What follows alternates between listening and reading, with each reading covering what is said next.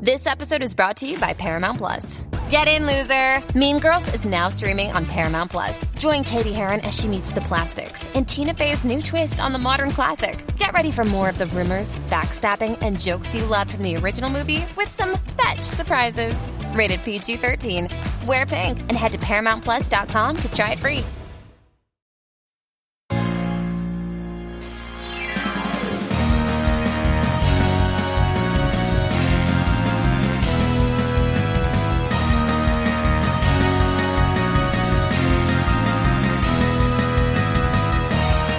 Welcome to the Supreme Resort Land v. World, a podcast about Disneyland and Walt Disney World, and which is the Supreme Resort. That's right.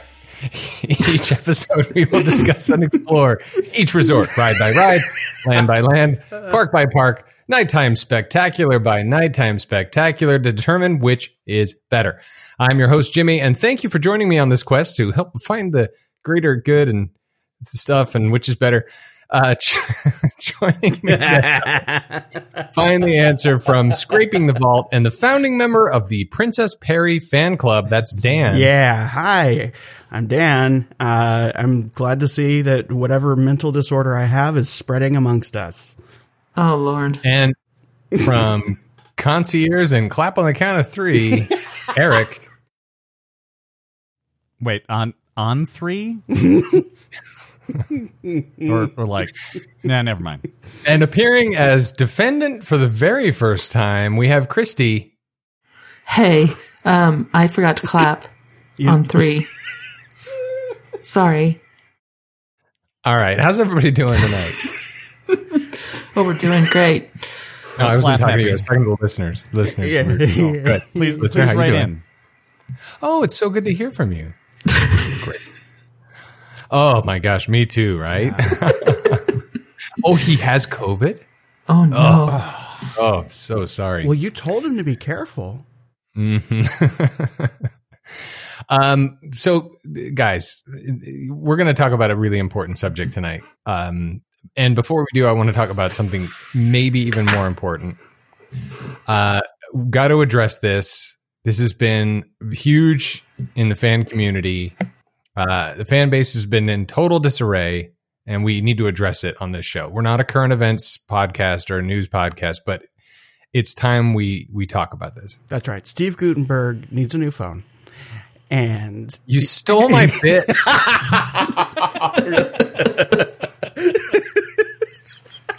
Now it's not even funny anymore. Oh, okay, We should start Let's try over. again. Let's try again. Okay, here, go. 1, 2, right. 3, clap.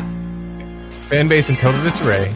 Mm-hmm. And that moment, of course, the thing everybody's talking about, the passing of Dustin Diamond. Oh, that's super current. Yeah, Wow. Reach. I know. It's sad. He was 44 and he died of cancer. It's very sad. And I really enjoyed that show. I know there's been a lot of recent drama and whatnot, but he was too young. He was in a show? Anyway, so welcome everybody. Thanks for listening. Today we have some mailbag from Dan's mailbag of mail. Let's open it up. Right. Welcome aboard. Ahoy. This is Dan's. That was the end of the song for Dan's mailbag with mail. Very nice. Good job, Dan. Thank All right, you. let's move on. This is the shipboard bag of mail. As you know, we get so many letters, mostly from the Lerdick family. Stamped, full-on letters yes. to your post office box. Right. Yeah, of course. They will send the email because they know to do that, but then they will send a letter to my P.O. box with stamped, and in the letter, it's just a Post-it note that says, I sent you an email. Very thoughtful. Never tell my father-in-law about that. With a heart. So apparently there's a little ride called the Jungle Cruise? Jungle Cruise. Never heard of it. Cruise. I guess it's a ride that's been at Disneyland and all the other Disney parks for a while. Never heard of it. At least the 70s. Right, at least since the 70s. And apparently there's some things about it that some people find not good. So Disney is changing it. and there are many opinions about it. Mm-hmm. And what is our writer inner's opinion about it? They think that because they don't personally know any headhunters or cannibals, that it's fine. And nothing should change. Because I haven't heard any of them complain. Do you know any headhunters? What do you think their email addresses? If we had to reach out. But in all seriousness, this is not a cash grab like let's put Emily Blunt and The Rock in the thing, right? This is not right. I mean, they'll have some nods to the movie, but this isn't a total Pirates overhaul with the IP, right? Let's be fair. No. They might have some of that, but I think, Eric, you wrote a full-on blog about this, so you probably have more information than I don't. Well, it's interesting because the way they have it laid out, I mean, they basically presented it very matter-of-factly. They also included a great picture of Kim Irvine next to the quote from Kim Irvine about the ride. I don't think she was involved, but she was commenting on it, so they included her picture. But really, they're just talking about, hey, we're updating the ride. This is a new tribute to the people that make this ride amazing, the skippers. We're going to put a skipper in the ride, and there's going to be a whole new storyline about the skippers and a lost cruise that ran aground, and you'll see some of the people from that cruise, and you'll even see a skipper out there. And they met being headhunters together. But yeah, I mean, it's funny because they just did it that way, and the post that I wrote was essentially, some people might have had some problems with this. And then the next morning I woke up and like every news article I saw from every blog and magazine that has nothing to do with Disney was Disney responding to racism complaints. Oh dear. Yeah, is that what it's about though? I mean, it's less about racism, more about inclusion? I think it's not that. You know what I mean? True. Like, I think there's an interesting. Sorry, I haven't been eating. I have not been eating. I'd be unprofessional. Tell us what you haven't been eating.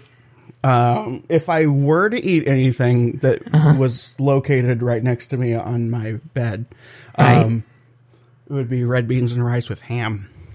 Gotcha. So I think. So the thing that really irritates me about this is that there's like two conversations going on that are kind of occasionally dishonest, where people are saying like, well, I don't know why it's problematic because it's been there forever. Like, you do know why it's problematic. You just don't want your ride to change. And that's fine, but admit that. Right. And then we talked about that with the Native American on Main Street last time. And then on the other side, there's, I think, people who are saying something where it's like, well, it's not really to get rid of that. It is. I mean, it is to get rid of these problematic things, but it just so happens that they're doing this other thing as well. And I think if there's going to be a debate or an argument, we need to be able to be honest about it and say like, well, it is changing because of this.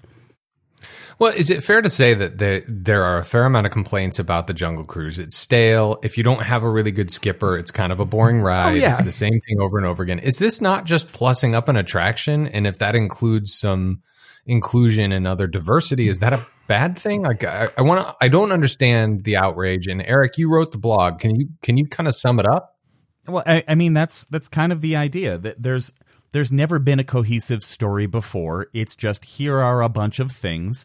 And as we, not I, since I wasn't on the show yet, addressed in our episode on the Jungle Cruise, there's a certain argument to be said that Walt Disney World had a chance to create a more cohesive story moving through the jungles and the rivers of the world. But still, it's just a bunch of little vignettes and a skipper who's telling jokes.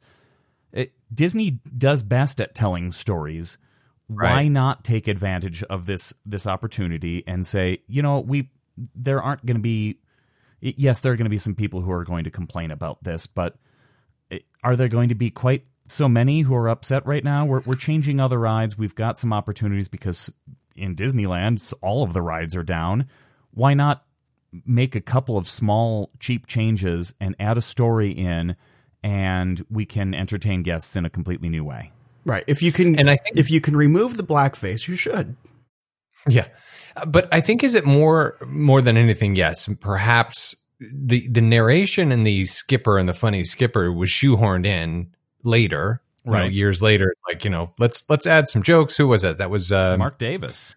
Mark Davis. He's like, let's do some stuff, and they just evolved over the years. But if you can, to your point, Eric, if you can make a story, and of course it's probably going to mirror the story that's being told in the movie, whether they're going to put that IP in there or not. But if you can have a cohesive story that exists in this attraction and enhance what the skippers are saying, but maybe more of a story that they can ad-lib and improv, that's not a bad thing, right?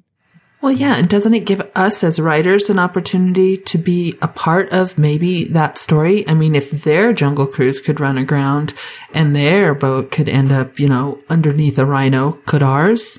I mean, I think it gives us an opportunity, too, to kind of become part of that story as it evolves and changes.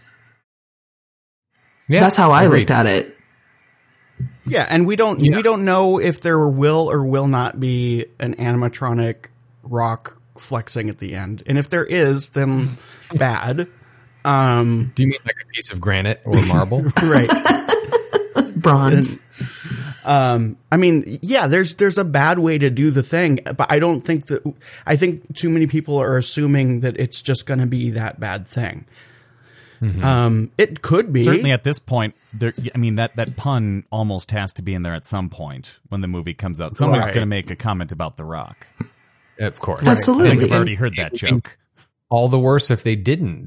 What a great opportunity. If they haven't already, I mean, it's very possible. This movie's been done for a year and a half, right? They've just been postponing release because of release schedules and COVID and everything else. So anyway, I've heard some light scandal about it. I've kind of ignored it a little bit, but I don't understand the outrage, and I'm looking forward to evolution of an attraction. That's what this is all about. Walt Disney himself said it. This will never be complete unless have we just lost imagination? Is it officially over? Yes. Well, I mean, we are doing an awful lot of remade movies with people and CGI instead of drawings. That is true. I think, it's still going to be a cruise through the jungle, right? It's not like they're like changing it suddenly to a Willy Wonka ride through in Adventureland. It's like, it's still the thing. And I mean, if I'm being perfectly honest, a part of me doesn't love that this thing that I'm familiar with is changing, but at the same time, it's like, how much longer can that stay? Right. Yes. And the one thing I think you're leaving out that might upset people is that in the movie, the actor Tom Cruise has a part, and his character is named Jungle. He's Jungle Cruise, and that's Right. Unfortunately the skipper's Oh, man. Well, in the ride. And then his cousin Jingle is in the sequel. Yes, Of course. only for 6 months, 6 weeks out of the year. Right. He's a distant cousin. Yeah. So anyway, unless anybody has any other strong opinions about it or anything, other talking points, you can learn more about it if you go to earsup-podcast.com/the-supreme-resort.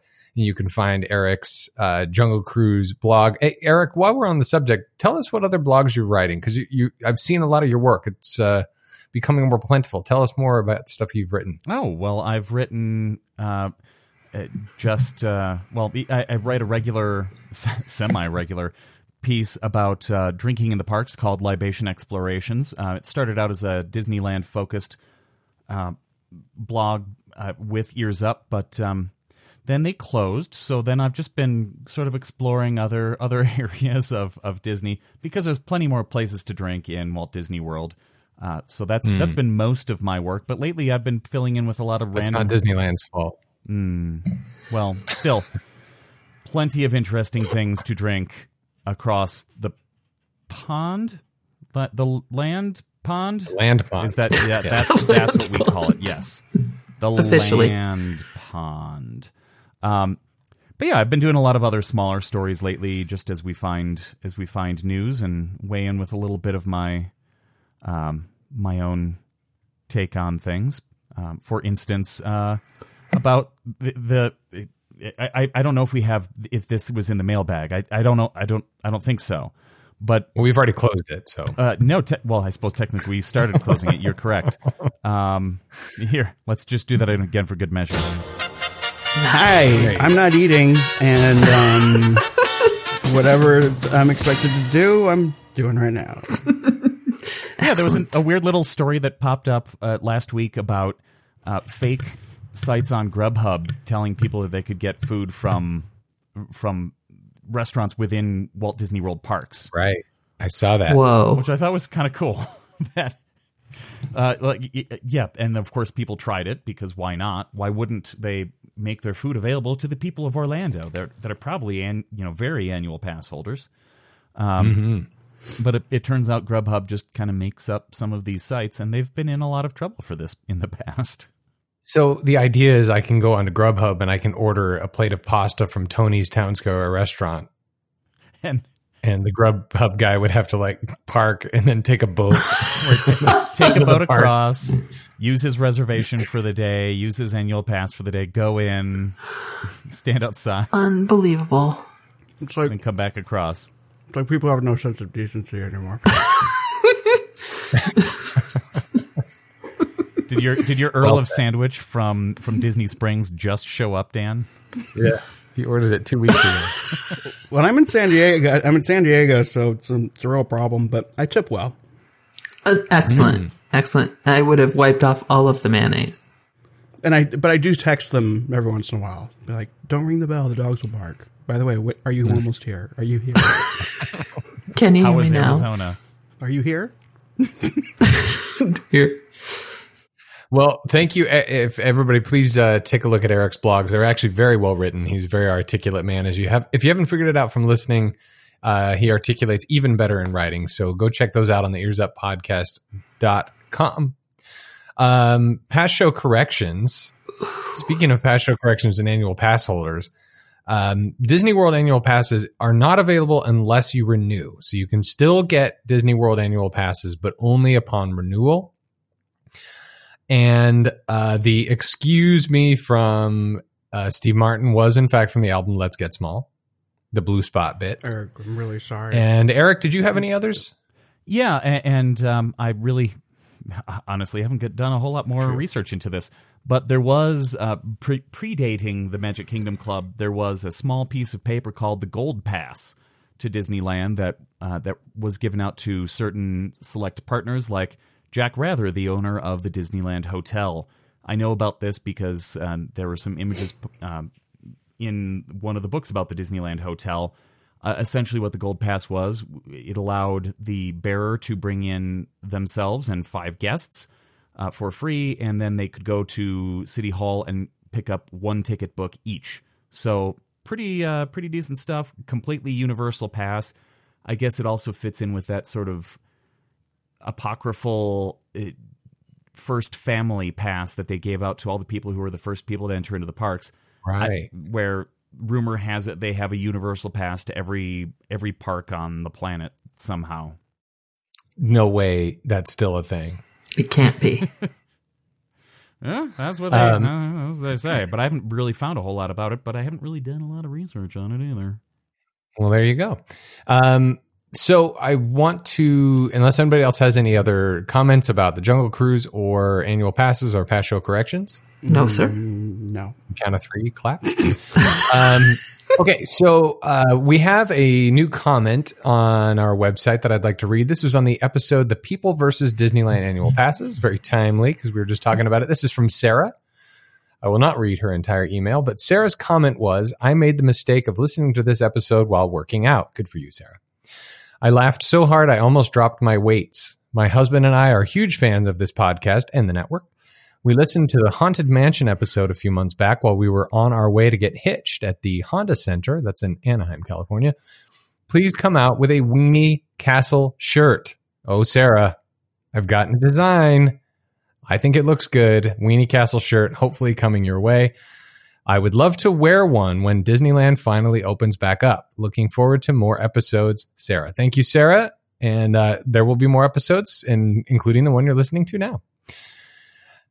And we also have a new comment from M2547. I decided not to read the one that says, I love the show and Eric sounds really cute. From somebody.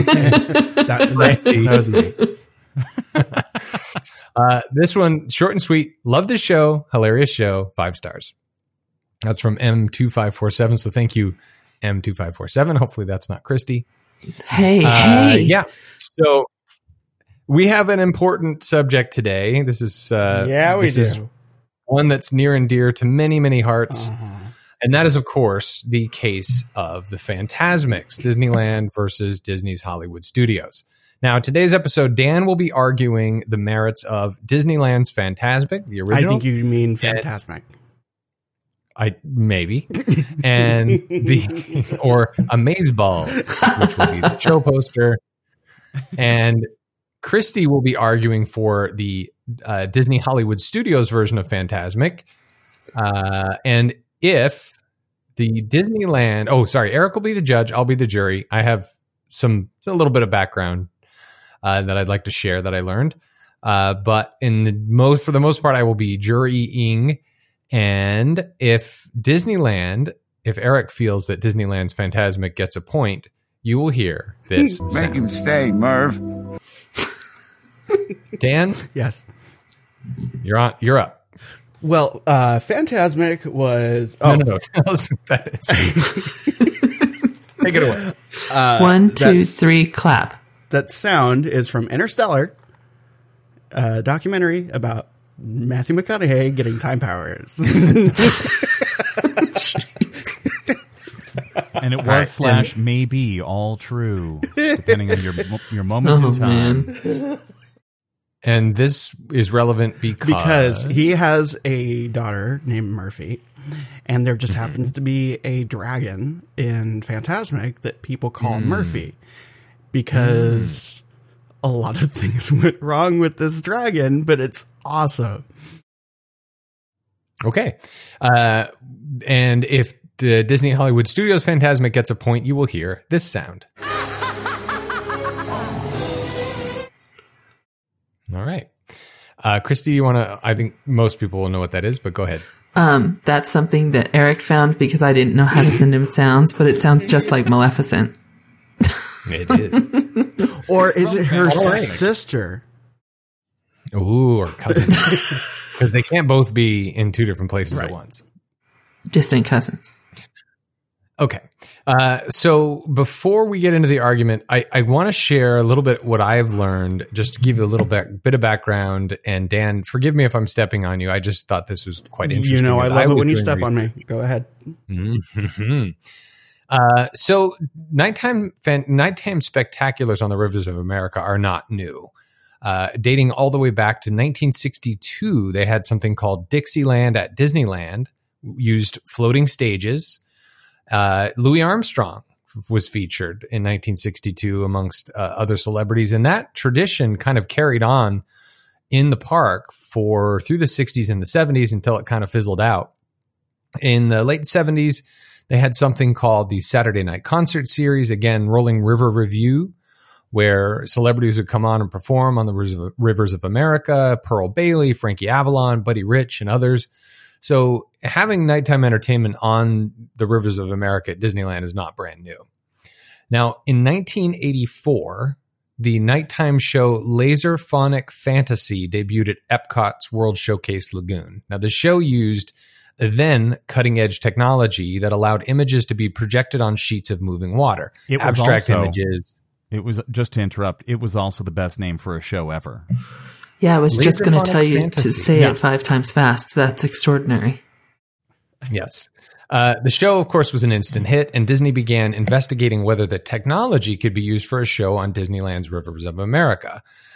This desire grew only stronger in 1988 when Laserphonic Fantasy was replaced by the first version of Illuminations, which used an ever more advanced water production technology. Moreover, Mikey Eyes really enjoyed how the restaurants around World Showcase Lagoon would fill up every night and wondered how they could maybe duplicate that at Disneyland. So, as the late 80s became the early 90s, planning was in full swing for a nightly show over the rivers of America. several concepts emerge in the blue sky planning process. One, there's not a lot of detail, but there's a lot of art out on the internet. But this one, there was one that included a show based around the characters from the Haunted Mansion and the Pirates of the Caribbean, where they would essentially like fly from those attractions and battle it out on Tom Sawyer's Island. Whoa.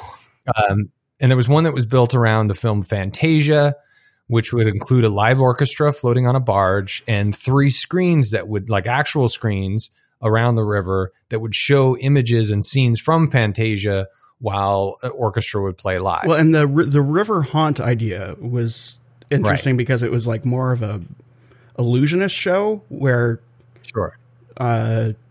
ghosts are involved. I mean, it would have been, I think it would not have aged well, but like it looked like it was going to be like a musical comedy kind of thing with very illusionisty kind of.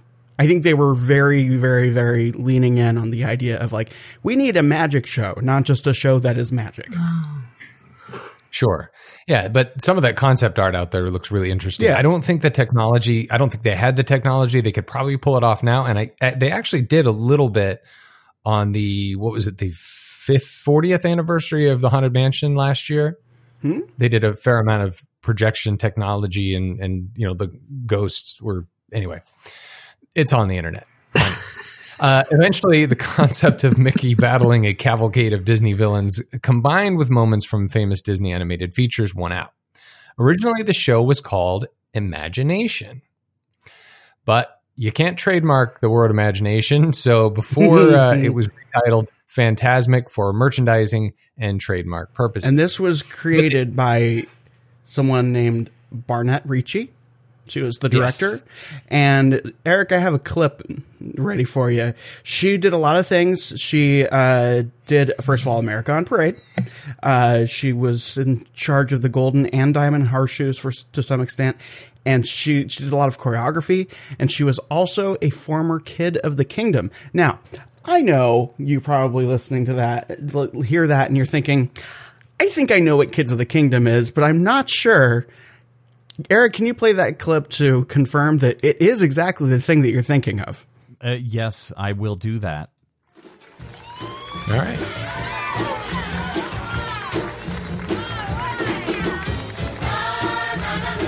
That's right. Just imagine people clapping, running, but kind of that like stage running where they're like their legs are going back too much. Yeah, very 80s. Right, clapping above their heads. A lot of feathers in there. A lot of feathery hairdos. White sweater vests. All dressed the same. It's Mervyn's. It's Mervyn's in musical form. There you go. For you kids out there, I think it's Cole's musical thing. Thank you. Current reference. Cole's is the new Mervyn's, isn't it? Yeah. Cole's is the new Mervyn's. So, yeah. Wow. Construction began on Fantasmic in 1991. The Rivers of America was drained and Tom Sawyer's Island was expanded to facilitate the installation of the show's infrastructure. This included computer control rooms, backstage areas, larger-than-life Pinocchio marionettes. More on that later, I'm sure. And a dragon. Well, it was actually a dragon's head on top of a cherry picker, but still, this version of Maleficent, which served as the show's climax, was a sight to behold. In the end, the show cost $30 million. Wow. Give you an idea, Star Tours, I think, cost $32 million. Worth every penny. I don't have a lot on the Pinocchio puppets because I'm going to be focusing mainly on the show as it is now. They broke. They broke, but I don't know if everyone else remembers this. So we're going to get to a point where you find out how many times I've seen this show and how many times we're in the first year that it was open. That's a lot.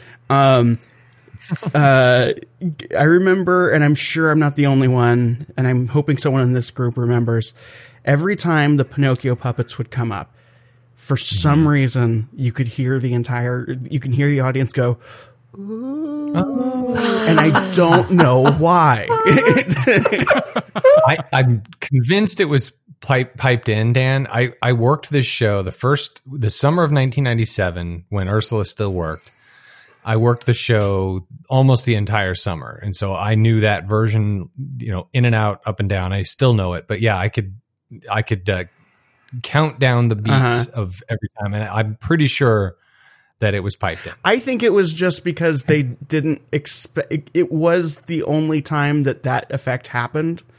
Like they were already prepared for Snake. They were already prepared for like things happening on a stage, and then all of a sudden, out of nowhere, comes this thing that is a real simple like blacklight technique, but it was just it's kind of like that. Like no one's expecting a dream sequence in Perry kind of thing. Like right. Spoilers. It's a dream sequence. Yeah, so it was a neat effect, right? For sure. And I think the ooh was just like a response to like I didn't know that was going to happen. Right. So just a little bit more that I found fascinating. Fantasmic was originally scheduled for a lavish press premiere and soft opening on April 29th, 1992, heavily promoted with the slogan, "Be here when the night ignites." However, earlier that day, Los Angeles had erupted in a fiery riots over the verdicts of the controversial Rodney King beating case. The event was postponed, and now the darkly ironic slogan was quickly pulled from all advertising. Sorry, it's not funny. Despite the auspicious beginning, when Fantasmic did finally open on May 15th of 1992, the show was a smashing success. Crowds flocked to the park in record numbers. Crocodiles also flocked to it. They came all the way 1, 2, 3, clap. from Florida. They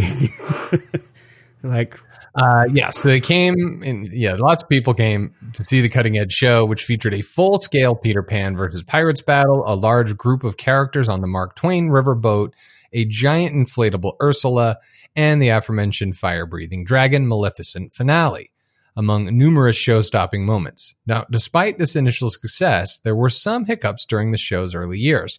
These included the Ursula inflatable continuously breaking down before being retired for good in 1997. Good riddance. Issues with the reliability of the fire effects used to simulate Maleficent's fire breath using Cremora, and perhaps most notably issues with crowd control. While Tom Sawyer's Island and the Rivers of America made a spectacular backdrop for Fantasmic, the riverbanks were not initially designed to handle massive crowds waiting hours for a popular show, which led to fights, congestion, and bottlenecks most nights. Sorry for the fights. Fantasmic at Walt Disney World. Hey, Jimmy. Yes. Another one for the glossary, perhaps. What's Cremora? Mm-hmm. Cremora is like Coffee Mate, but it's flammable. And they used Cremora in a powdered form. They would blow out a big ball of Cremora and then light a spark, and that would light the dragon's fire. So it was actually coffee creamer was the original fire from the fire-breathing dragon's mouth. And kids, if you have Cremora at home... All right. And according to Vice President of Disneyland Entertainment, Robert McTire, Coffee Mate doesn't work for some reason. Yep. They took out all the fire. Cremora. So anyway, that's just what I learned. I am happy to be the jury. I want to let Dan finish up any history and then pass it to Christy for the history of Fantasmic at Walt Disney World. Right. Well, so Fantasmic did in fact open on May 13th, 1992. I saw it May 16th, 1992. This was the year I got my annual pass, and I'm not going to include a lot of myself into this, but apparently I've discovered in researching this thing that I love Fantasmic probably more than anything other than Living People. And so just putting that out there. And if you were at Disneyland in 1992 for that summer and you saw a tow-headed kid with a tartan blanket in the very front and center, that was probably me. Hi, how you doing? I have a podcast now. So the idea for Fantasmic was actually, it's best described in the narration that opens it. And that is, and I'm going to try to do the jarring part, Welcome to Fantasmic. Tonight, our friend and host, Mickey Mouse, uses his vivid imagination to create magical imagery for all to enjoy. Nothing is more wonderful than the imagination. For in a moment, you can experience a beautiful fantasy or an exciting adventure. But beware, nothing is more powerful than the imagination, for it can also expand your greatest fears into an overwhelming nightmare. Are the powers of Mickey's incredible imagination strong enough and bright enough to withstand the evil forces that invade Mickey's dream? You are about to find out. For we now invite you to join Mickey and experience Fantasmic, a journey beyond your wildest imagination. Now, I bring this up because this is, you know, we changed the format a little bit a while ago. I don't know how permanent it is, where we talk about what a thing is, like what is a main street supposed to be? What is it? What's its purpose? Fantasmic is one of the only things it's the only thing I can think of, and it might be just one of the only things that begins with like a mission statement. It tells you right up front what it is. And so when Imagineers were scoping the globe for possible ideas for things that could replace or things that could be put in the river, they went to France and they saw that screens could be created with water. And now they had kind of done this with the illusion and the "Hey, look, there's lasers" show, but it was just kind of like vague, like shapes. But with this new technology, they could project actual film on actual water, and it pretty much just changed the game here. And so they were thinking that they could create like this dreamlike idea where things are kind of morphing into each other and things are distorted, but that's like part of the story. And so a natural place that they went with that was, well, what if Mickey's having a dream and he's dreaming that he's this all-powerful sorcerer, and then the dream follows this dream logic where things become other things, morph into other things, and there's connections, but they're not like linear. It's like you can kind of see the connect. It's dream logic. You can see the connections, but if someone were to ask you like, okay, how is that directly related to that? You'd be like, it just is, you know? Right. Yeah, that makes a lot of sense. Now, I heard, and I could not find anything to substantiate it, that this idea was this woman's dream. Like that she dreamed that this thing was a thing. That fits. I mean, that totally fits. I get just to exhaust this source that I'm looking at. The show ended up being a total game changer because that side of the park wasn't really active at night, so they figured the island is closed anyway. What if we just put something there and we can turn this into a nighttime spectacular? And it's turned into, I mean, it's still kind of an event that engulfs the whole place, whether you like that or not. I guess some background information about me that might illustrate why this show is like a perfect fit for me and why I love it so much and why I'm kind of a super fanboy about it. I grew up listening to records a lot and was really socially awkward kid. I'm sure surprised, right? I also happened to spend the first 5 years of my life in a fairly secluded environment geographically. So I'm like very familiar with the phenomenon of putting on headphones and listening to an album front to back, imagining in great detail, like the story or the sonic landscape being created, whether it's intentional or not. And for me, Fantasmic was a realization of that. It was a validation of like, oh, this is this thing like made flesh, sort of. So that's kind of its DNA and my DNA. We speak to each other. And so I realize that I'm generally usually a lot more less of a fanboy, but this thing, I love it. And someone else, please talk. It's a good show. It's well done. It's well made, and we can talk about the differences, and that's sort of the point. One of the things, and I don't know that now is the time, but one of the arguments for me that we've talked about on this show before is that at Disneyland, you can explore Tom Sawyer's Island, Pirate's Lair, whatever it is. You spend the day, you go hang out in front of Harper's Mill, or is that what it's called?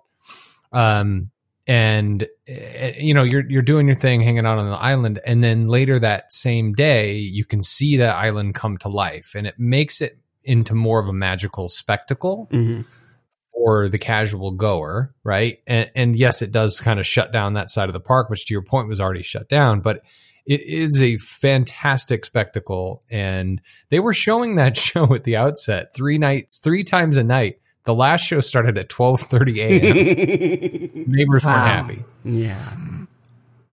But anyway, Christy, sorry, Eric, I'm stepping on your toes. Go ahead, Eric, say words. Oh, I'm just the judge. I don't know what to say. In that case, Christy, you say your thing. Yeah, go for it, Christy. So far, we've had a lot of ideas that I think are getting ahead of themselves, and let's present. So. Yeah. So in 1998, Disney Hollywood Studios needed something. They needed a spectacular. They needed something. So they brought Fantasmic to Orlando. And of course, they had to do it bigger, better, better because they have the space, right? So they built an amphitheater. They decided that 7,000 people could sit there. And they do the show 2 times a night when it's not COVID. And in 2015, Pop Secret became the amazing sponsor. And this was the last nighttime show to get a sponsor because everything else already had a sponsor. And it's popcorn. What's better than movies? Popcorn. Come on. I'm just imagining an old man named Pop Secret. Well, that's just old Pop Secret over there. Oh, God. Yeah, he has his own seat right up front. I can see some really dark paths. Pop Secret? Orville Redenbacher had all the dirt on that guy. It's his cousin. I do want to say that when I saw Fantasmic, it was still called MGM Studios. And for me, why I love the show so much is it almost brought Fantasia to life for me. I'm a lot like Dan. Like I said last time, I never even got into the parks until I was 19. Disney music was the only way I really could connect with Disney. Movies were not really in our repertoire when we were kids. Single mom, deadbeat dad, blah, blah, blah, sad story, insert violin music here. But so... Pop Secret. And Pop Secret. You know, it was Jiffy Pop, actually, because we got to watch the foil explode. So it was really Jiffy Pop. I know. It was awesome. But so for me, this was a way that I could see cartoons and characters and all of the music brought together all in one spot, and it rolled by on 1.5 feet of water. And that was pretty cool. So I agree with you. It's the music. It's all of it together just makes it a fantastic way to end your evening. So I don't know how many times I've seen it, but it's a lot. Well, and you say it almost brought Fantasia to life. I would also say that it almost brought Fantasmic to Disney World. Yeah. Oh, Here's what I have to say about that, buddy. We don't shut down the park, and I got a seat. I can even do the wave. Wow. You're welcome. We're Stuff's happening here. We did the wave, and it was spontaneous, okay? Our wave is spontaneous. Sometimes we have 4 waves going at once. All right. Okay. May the prosecutor and the other one hold on. Just and also with you. I'm judging here. So we've established that the basic premise of these shows, we understand that they're very similar. Let's get into some of the dynamics of the shows. Let's talk about in great detail what happens in the show, beat by beat. Maybe not as great as some other shows that maybe scrape certain vaults. But let's talk about the shows and talk about what makes them different. Because right now you're establishing this premise that they're both good things and that people like to sit near them. What makes them different and how are they effective? Well, first of all, I think the seating is a big thing because there is none at Disneyland. And I can see how possibly Disney World has a little bit of a leg up on the seating, but and Jimmy, you can probably attest to this better than I can. or more objectively than I can, rather. We were talking about in the previous episode, that sense of community about Disneyland, that sense of togetherness and everything. This is an event that takes over this area for a period of time, and you don't have to sit there for 3 hours. Like I may or may not have every Saturday for a year of my life. To get the front and center seating that may or may not be marked by a certain rock on the ground that you noticed was always there and you thought this is the spot. Because that's not me. That's not my character on this show. So why would I ever do that? But you can feel it coming alive throughout as the night progresses. You can see the people setting up all the firework barges, testing all the mist stuff. And you are definitely there to see a thing. And you get light towers coming out of the ground. They're testing everything. And if you're there to see it, that's 3 hours of anticipation that does build up, that does pay off. Yeah, Dan, I want to address that sense of community. And to your point, the way you're describing it, it's like going to a concert with your favorite band or whatever. Like you're there early. The band is backstage. There's an opening act that's going on barges across the river. You're there at noon, you're there at 3:00, whatever. People set up blankets and you're like, hey, I'm going to go on Pirates real quick. Can you watch my space? That sense of community was really there. And that energy, that energy that builds over time, the sun goes down. Like you said, everything kind of gets set into place and you're just get ready for this concert. Yeah. Or even like, hey, I'm going to go get a bread bowl of chowder. Do you want anything? To like the people that you just met, Right. And it's not the only way to see it either. There are later shows that you can get there just before, but this was a feature, not a flaw for the 9:00 show. Right. And then to your point, there's the hacks for the 10:30 show. Yeah. You wait for that first show to end. And you start on the other side of the exodus. And as they're walking out, you're walking in behind them and you take your spot. Or just shove your way in and don't care who you step on. That was my method. That's right. Not that you ever did that. And also, so that sense of community, that sense of energy, that it almost feels more organic. You know that there's a thing that's going to start, but it's organic because you're sitting on the ground that you were walking on all day. And then to the point earlier, that island I was walking on earlier has come to life. And that boat that I rode on earlier now has all my favorite characters on it. And anyway, I won't make any commentary on the Disney World equivalent other than there is a showboat, similar to the Mark Twain that's in that show, but I have no connection to that thing. That's there because it was there at Disneyland and it's there as a showpiece, but I don't have any connection to it.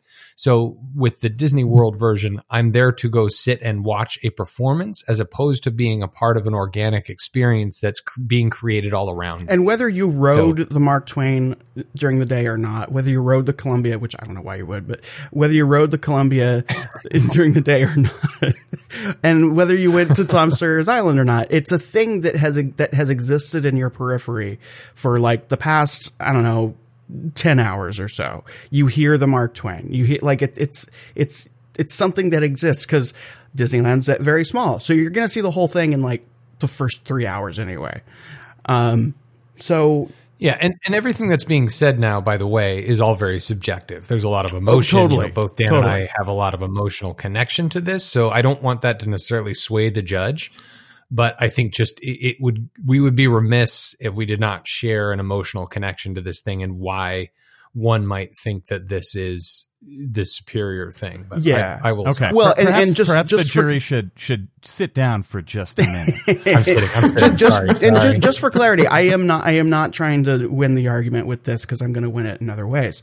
I think that it's more because we're doing a show about a thing that I genuinely love and I basically gave my freshman and sophomore year to in high school because I didn't date. I'm kind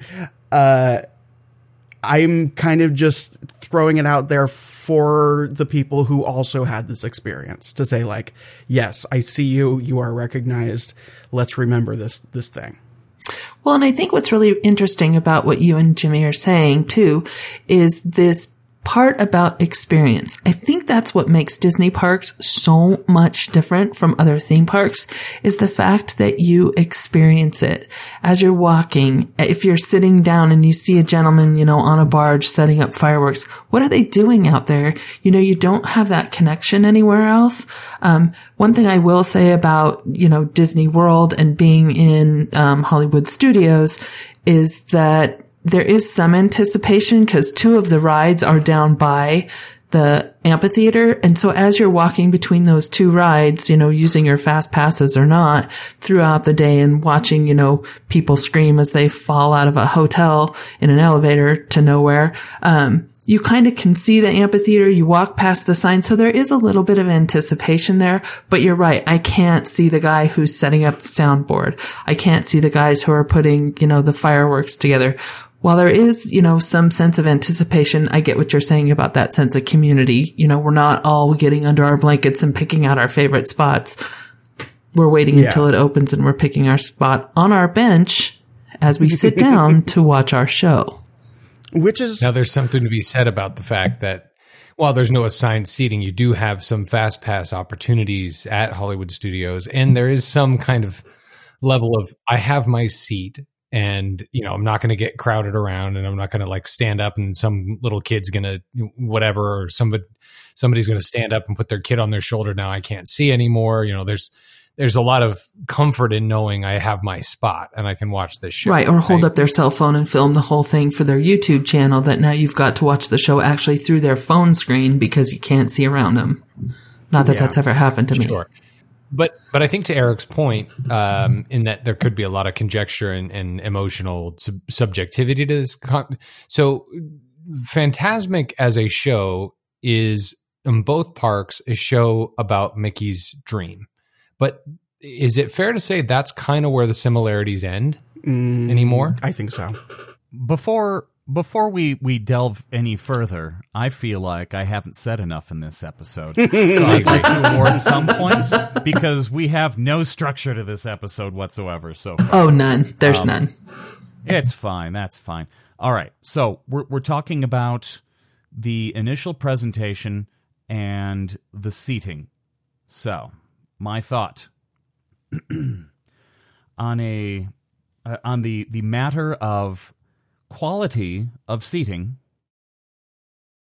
2 points to Hollywood Studios.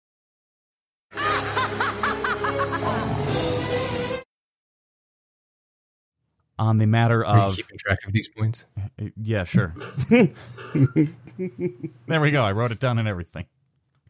On the matter of anticipation for the show, we've got some interesting ideas on both sides, but there certainly is a lot more to be said about the sense of community, if that's actually a thing that happens to an introvert who sits on a blanket, where that introvert can then make friends with people around them over chowder, then so be it. That's Mr. Introvert.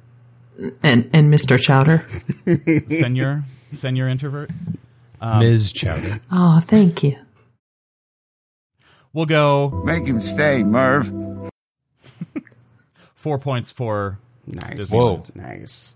And I just want to add, since we're still in this segment, you still get that feeling, and I'm not fishing for more points, I'm just doing what I do, where you don't have to be sitting there to feel it because it's going on for 3 hours. So, you're watching this thing build, whether you're sitting there watching it build or not. And perhaps that's where I'm coming from, because I can see that, and I have been interested in what's going on while getting in line for Big Thunder and going, what is everybody sitting over there for? Yeah, and then I waved at you from the best spot ever for Fantasmic. By the Rock. Clearly. Now, continuing the matter of seating, available fast passes for Hollywood Studios. Are there ways to reserve a space in Disneyland? Maybe. Hey Google, is there a fast pass for Play the Google music. Play the Google music. Disneyland? On the website undercovertourist.com, they say, Disneyland offers FASTPASS for Fantasmic, but the park also offers quite a bit of standby viewing. There are pros and cons. My research has come back conclusive that they do, in fact, offer fast I wanted to hear passes. what else she said. I'm sure she'll talk. She doesn't. Sorry, I don't Google. Stop. Don't do this to me. Google is correct. There are fast passes on both coasts. No points awarded. Or 1 point awarded for each. Make him stay, Merv. Yeah, There we go. I think from here, I think it's kind of just an A-B thing in terms of how they're different. Unless, Yep. I mean, I do have some facts and figures. I mean, Disneyland doesn't have a sponsor. Disney World is sponsored by Pop Secret, as we discovered. That's Pop Secret. Yeah, Pop he's the old guy who sits in the back. Let's see. Rivers of America is 8 feet at the deepest. It holds 6.16 million gallons of water. Are we already The here? moat at Disney World Hollywood Studios is 6 feet at the deepest. It holds 1.9 million gallons of water. Wait. Yep. Are we saying that in a size matters argument, Ooh. Disneyland wins? Well, That's I what think, she said. to be fair, the Rivers of America already existed to be a Rivers of America, right? So, I mean, sure, if you're going to give me the points, I'm not going to bat them away, but I'm listening. No, I guess not. Okay. So, and let's see. I'm taking a drink of water. Oh, okay. Point, please. Go for it, man. No, let's see. Guest capacity at Disneyland 9,000 with and then at Disney World 6,900 seated plus 3,000 standing. Yep. So capacity wise, it's not that different, but more people are sitting. But to that point, if I'm seeing the show at Disneyland, I am standing. Oh, well, yeah, unless you're in the front where you should be, like a proper fan. Right. But everyone's standing at Disneyland and the view is subject. It's not great. But but to be fair, this show is made to, like, it's not necessarily at eye Subject, level, that's what I meant. you know? Right. I mean, I get what you're saying. Right. I'm not trying to say that it's not an issue. I'm just saying it's not a huge issue. For Disneyland's efficient use of space, Make him stay, Merv. Hell, that's a yeah. point. But for Hollywood Studios, comparable ability to see the entire thing. Yeah, that's a point. Let's see. It's got the light towers for the show rest 26 feet below ground. Basically, someone did this research for me, and I want to make sure that I'm getting this out here. Maddie, our new Ears Up person. Oh, lucky. Right? Oh. It shoots, Fantasmic at Disneyland shoots 2,400 gallons of water in the air per minute. Guests are 70 feet from the main stage. And I don't know how far they are from the stage at Disney World, but if it looks like they're further, I don't know. That kind of thing can matter, because if you don't wait the full 3 hours after going to Bengal Barbecue to get both the spicy beef and the vegetables, and then you go to the locker to get the red tartan blanket that you have called your Fantasmic blanket, if you don't do these things to sit in the front and center and wait for 3 hours while the rest of your party goes to ride Space Mountain, and you tell them you'll be thankful. If you don't do that, So I think we've skipped to the end. But yes, so to that point, if you're at the furthest most point watching at Disneyland, you're what? On the bridge over Pirates? If we want to say ironically, actual furthest would be in the balcony that you pay for, Right. which is not a good place to see it. Because I have, just saying. At the former Disney Gallery, now the mega expensive dining location. Yeah. Right. Or Club 33 for that matter. But yes, the point is that at the amphitheater at Hollywood Studios, that some of those seats, especially the standing room seats, are pretty far from the stage. Oh yeah, and you're way in the back. I mean, if you're standing, you're way back there, and you're on the sides standing, and like you were talking about earlier, you know, sometimes you can't see the mist screens. I mean, if you're standing, you're there for the experience, and like you said, you're not seeing the eye level show. Right. So going back to the show itself, and I guess fundamentally what we're arguing, because again, the rest is somewhat subjective. To your point, Dan, let's go AB. Let's talk about the show. What happens? I believe they both open the same way. Yes, it's welcome to wait, I already did that. Yeah, but that's the same opening of both, right? Right. Yep. Right. And then what happens at Disneyland? Well, what happens at Disneyland is you hear music playing very, very softly. I'm going to assume everyone listening to this has already seen the show and is familiar with the soundtrack. But some of us might have it in their head forever. Anyway, Red Tart and Blanket. So the at the beginning of the show, you can see projection mapping, which they recently added.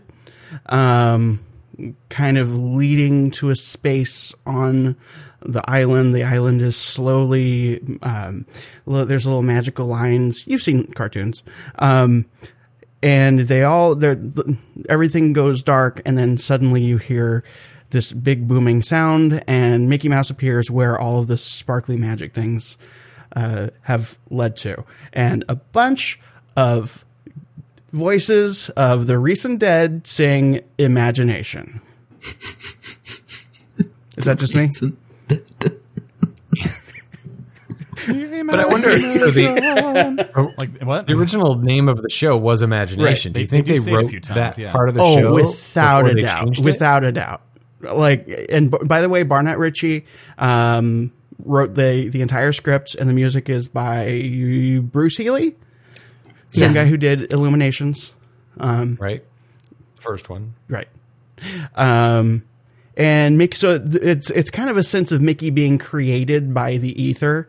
And then at this point, the island is truly transformed into this magical place with projection mapping, light towers. Mickey is hopping around, controlling these fountains that are fully illuminated by multiple sources of light, because across the street, you see they have this thing called World of Color. And they couldn't just say like water. Instead, which they did for a few years. And then they were like, we just made more work for ourselves. But they did the work, and they made the fountains more like a World of Color situation, where they're using the leftover mist in the sky to project things. And, what about the projection mapping at Disney World? What's that like? It's a little different because we have a 50-foot mountain. So what's the mountain supposed to be? It's a mountain. It's the 4th highest mountain in Walt Disney World. Ooh. What a waste. Sorry, I'm gonna unintentionally and intentionally be a douche on this episode, and I'm really sorry. So, but yeah, the mountain. So ultimately, this is I imagine it's a facade, and it's there to cover up the backstage, of course, for all the things that happen, right? But is there a story behind the mountain, to your knowledge? Not to my knowledge. I think it's more to handle what happens towards the end of the show, and probably house 78 costumes, 26 characters. I mean, so much goes on during this show. It's amazing. So I'm sure there is a lot going on back there, and it takes a big facade to hide, and not just a cherry picker with a dragon head on it. I'm curious, before the show, do they feature a live band? They didn't when I saw it. From my remembrance, it is generally canned music. Yeah. Yeah. Well, then I need to say that in case you weren't aware, before each show, and this might have changed, but I don't think it has. They have the Side Street Strutters jazz band on a not Mark Twain, the other guy, on a Tom Sawyer's Island raft, playing live Dixieland jazz music, or at least it was at some point. I'm sure they still have live entertainment, but they might have changed the type. Nope, we have canned music, seats in the wave. Make him stay, Merv. Mm-hmm. Okay. How many? Some. Just one. It's not that impactful, but it's cool. Oh my God. I'm just going to start getting, I mean, you want me to start like throwing points around. Well then, wow. A well-constructed theater that includes a 50-foot mountain. Oh, wow. What's the mountain? 75 points. Is it Bald Mountain, do you think? Could be Bald Mountain. We see him too. Chernobog and Your answer. yep, we do see some of that too. But we have the mapping, we have Mickey Mouse, the music starts slow. It is the same. There are a couple of changes. We haven't gotten into some of the sequencing of how the animation is projected, but there are just some slight differences when that piece of it starts. I have a legitimate question about the Hollywood Studios Fantasmic, and it's going to sound like I'm doing the thing that I usually do, and I partially am, but it's also a legitimate question. Why is it a water show at Hollywood Studios? What? Like, it doesn't have to be. It can be. They could have just done Fantasmic. It's a similar thing, but we don't have to be limited by this water idea. They could have. Well, you're right. They did a really good job of creating an environment that can support a water show without having that infrastructure in place in the first place. Well, Oh, dang. Wow. well, don't you think there's some nostalgia there too? I mean, if we're going to do this thing that we're going to put in two places named the same, and you're talking about that sense of community, and if a Californian with their annual pass and their string bags and their matching tennis shoes and stickers come to Florida and go see this thing that is in their park, I would think they'd want it to be a similar experience, if not better. So, cause they can sit down. Maybe. So, I'm just saying from like a pure creative point of view. And it seems limiting for them to say, I get the idea we want to have a Fantasmic, Right. but I don't know why they're limited to it being specifically. There's nothing in the show that is like, hey, look, now it's a water show. Well, but I mean, Dan, the story. this is just like any other attraction. Think pirates, think Star Tours, everything. It's like, we have it here. This is what it is. We're going to bring it over here. This is what it is. Right. And I disagree that water is very much a part of this show with the water screens. That's the whole freaking technology we talked about. It's 100% a part of this show. But they recreated it. They recreated this show where they're not going to do it on the Rivers of America in Orlando because they have the space. So they're going to build this thing. They're going to replicate this thing. They replicated it. We've already talked about it. We talked about the seating. We talked about everything else. So beyond that, there's a show. What happens in the show? What's different? What's better? Okay. All right. Well, and in two separate parts of the show, they have the part of Fantasia with the Sorcerer's Apprentice, where they have the book and the brooms and the buckets of water. That kind of rears its head in a couple of different places. So I do think that water, whether they meant to do it that way or not, the projections are in bubbles. Yeah, I'm not saying it as a criticism at all. It was just an actual thought that I had while I was watching it, where I'm thinking like, okay, well, if they were to run with this idea of like the premise of the show rather than the technology of it and could like free themselves of that, I think it would, I'm just thinking, as somebody who likes to see people take creative risks, I think it would be interesting if they were to be, and again, this is not a criticism, it's just a thought. I think it would be really interesting if they would have looked at it and gone like, okay, well, what's that?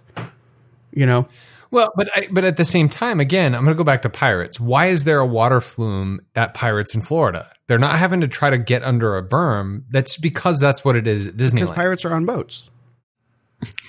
But they don't go down a flume. They go down a flume in Orlando because they go down a flume in Anaheim. That's the point. So they have this thing. They have this technology. So they recreated the thing, right? Mm-hmm. So I get the question. I get that it's a legitimate question. And yes, there's any number of what ifs. But the same question is, there's a riverboat on the Fantasmic in Florida. Why is there a Mark Twain riverboat? Because there's one in California. Right. That's just, well, yeah. Right. That's It's what it is. So familiarity. they recreated. All I'm saying, and I don't want to spend any more time on this, all I'm saying is that it didn't necessarily need to be like as much of a copy and paste job as it. I understand why it was. I understand that that's just the nature of what we're dealing with, but I think it would have been interesting if they could have said, "Hey, we have all this space. What if we make this into just this amazing actual like indoor live stage experience or whatever?" Like, what if they just went like, "Okay, let's make this still Fantasmic, but we're just going to use the idea of it's a dream and things are morphing into each other, and it has like multimedia stuff." And they did it in front of the castle on Main Street in Orlando. They've replicated this story many times. But to that point, for me, when I first saw, so I know Fantasmic in Anaheim, arguably as well as you do, just from my time working there, whatever. So You worked at Disney?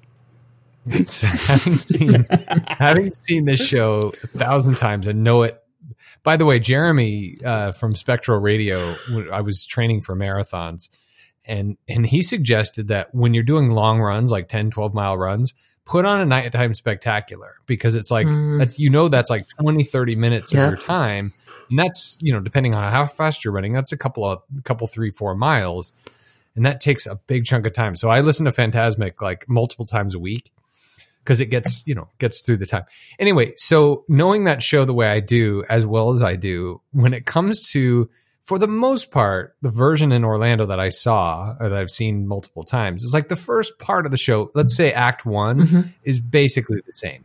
I would agree. And then it comes to the part where it was Peter Pan, and like this big bang, the cannon goes off, and then it's, the Peter Pan music, and then I go to Orlando and watch it, and then just in that part comes this like, wait, what? It's Pocahontas. Pocahontas Wait, walks what? out. Well, What? and before that too, if we're going to talk, And it's long. It is. It's long. You're right. If we're gonna talk about differences, I want to throw in before that, the jungle scene at Hollywood Studios to me feels like a bit of a throwaway. But what they do for the jungle scene at Disneyland is because again, projection mapping, the entire island becomes a jungle, and they merge it with the Lion King, but then they don't. Oh, and they have people replicating a flower. They have Ka. There's some similarities, of course, to Disney World.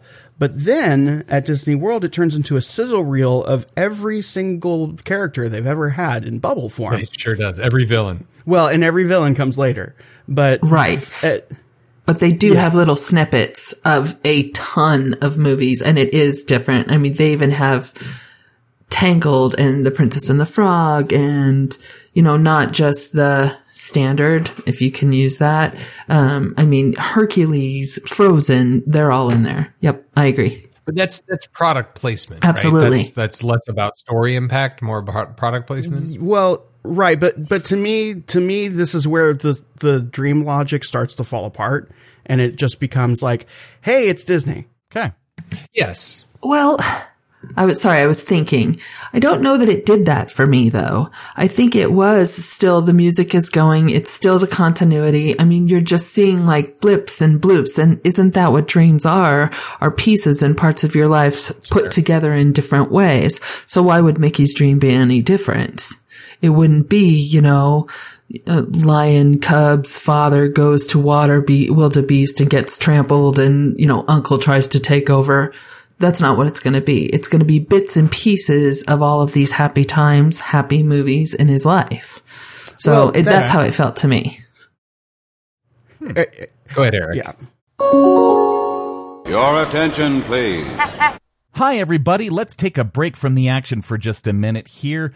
I'm excited to welcome this week's guest. Reprising his role from our last episode, I'm honored to welcome the president of the Disneyland Resort, Ken Potrock. Thanks for being here, Ken.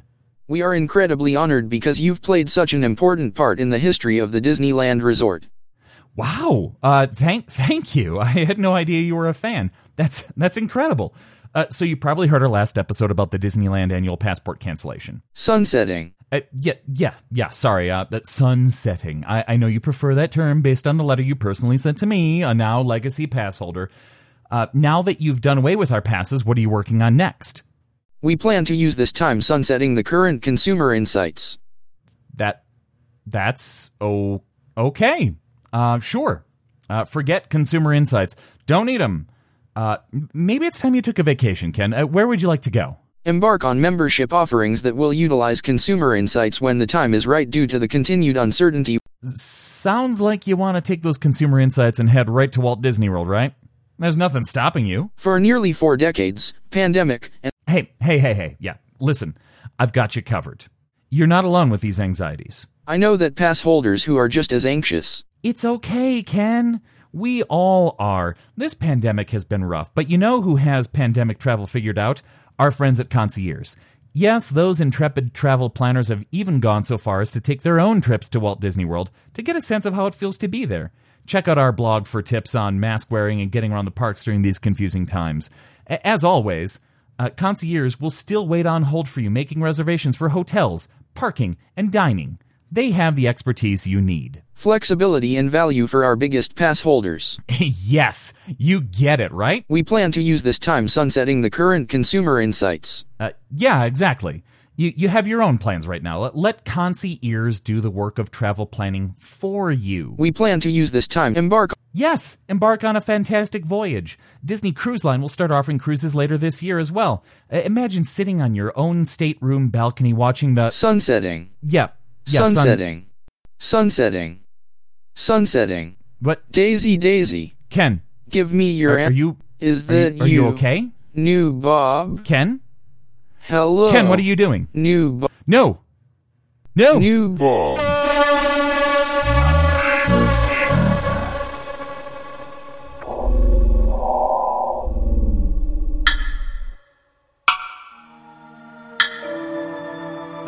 Come to this happy place. Greetings, welcome to Walt Disney's Enchanted Tiki. Welcome to Walt Disney's Enchanted Tiki. Welcome to Walt Disney's Enchanted Tiki.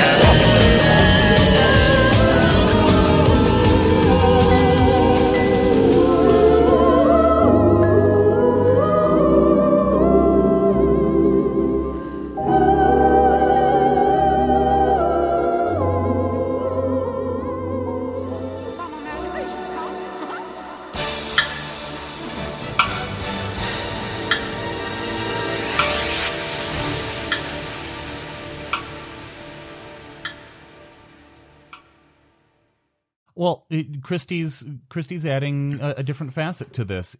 Which is more effective as a dream mechanism, the immersion or the shovel of IP? That was the way I was originally looking at it, but if the shovel of IP still has a dreamlike quality, I'm having trouble separating the two. So there's such a thing as good surrealism and bad surrealism. And good surrealism, you actually kind of get to see a connection rather than it just being like it's random. Let me just pour out a bucket of characters. And I feel like to me, aside from the presentational aspects, one of the biggest differences, and I'm realizing now this is going to be a very difficult argument for me to make clearly. But I feel very strongly about it, so hopefully I can do that. You can see the connections because you go from, everything goes all splody-like, and then you have the flowers. It's a very surreal Mandela effect kind of thing. Petals on the stage, fountains are going. It's a nice slow moment that leads to a bigger, more exciting moment with the jungle things and the Lion King. Island becomes a jungle. There's mist all over the river. And then we go into pink elephants. because there's a connection to elephants. And by the way, Pink Elephants in Dumbo is from a dream sequence. Correct. Or So a hallucination we're bringing things in, but it's not just like, and you love Elsa, and you love Tony from this other movie, and you love Buzz. It's like there's actually a point to it. I have a ruling. I'm going to rule in favor of more dreamlike, immersive, surreal storytelling versus the crowd-pleasing effects of all of your favorites in one. Make him stay, Merv. Which is what World of Color is. Right. And to be fair, if all of that IP existed, and by the way, Rapunzel is in Disneyland's Fantasmic now. Right, but there's a connection. We get that. We earn her being there. How's that? Just from my own knowledge. In the princess segment? Versus Cinderella. Yeah, well, versus... What I'm saying is that it's not that Rapunzel exists in the other. It's how we get there. And again, I'm leaning on that idea of dream logic, where you can at least on a subconscious level accept that this is the next thing, rather than it just being like, I guess it's a cavalcade of stars now. I wonder if all of that IP existed in 1992, if we wouldn't have all of those villains and all of those princesses and all of those characters show up. I think we're looking at a storytelling technique, and I think that if they did that, it would have been... Because this isn't a bug in it. This is a thing that was created by a singular vision. Whereas I get the feeling from Hollywood studios that it was kind of built by committee or by AI.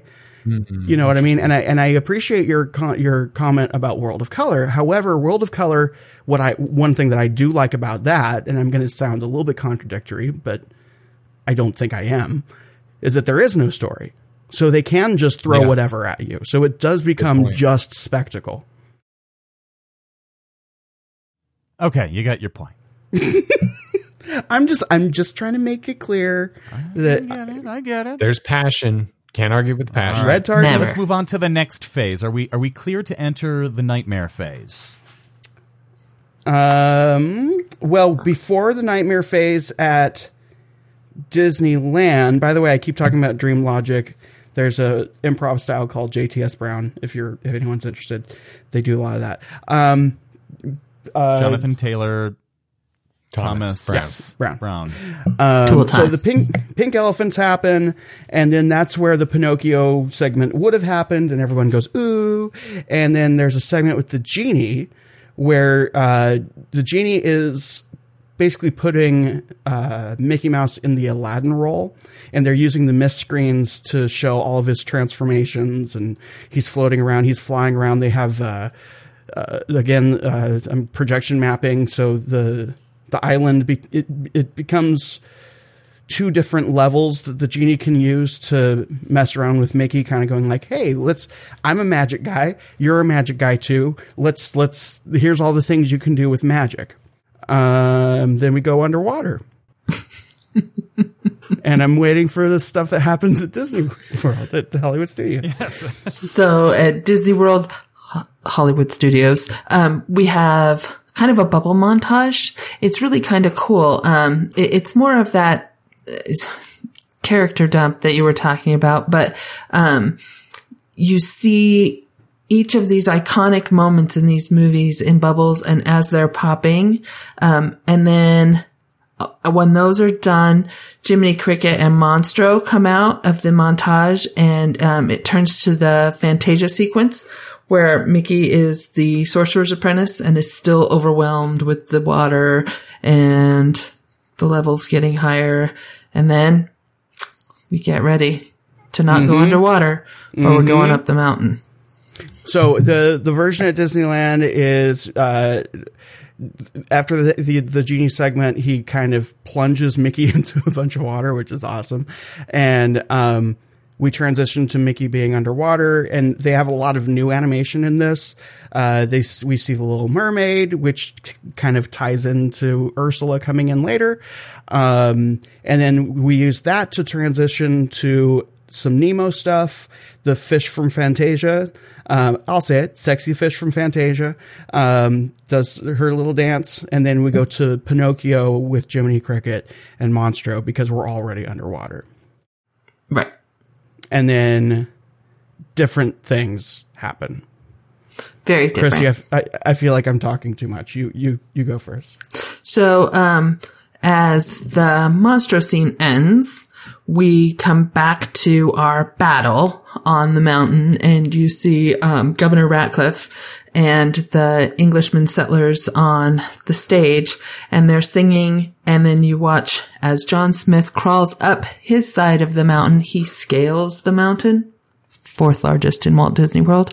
And as he approaches the top of the mountain, a Native American warrior starts to come up behind him and flash to the other side of the stage, and there's Pocahontas, and we start to hear Colors of the Wind.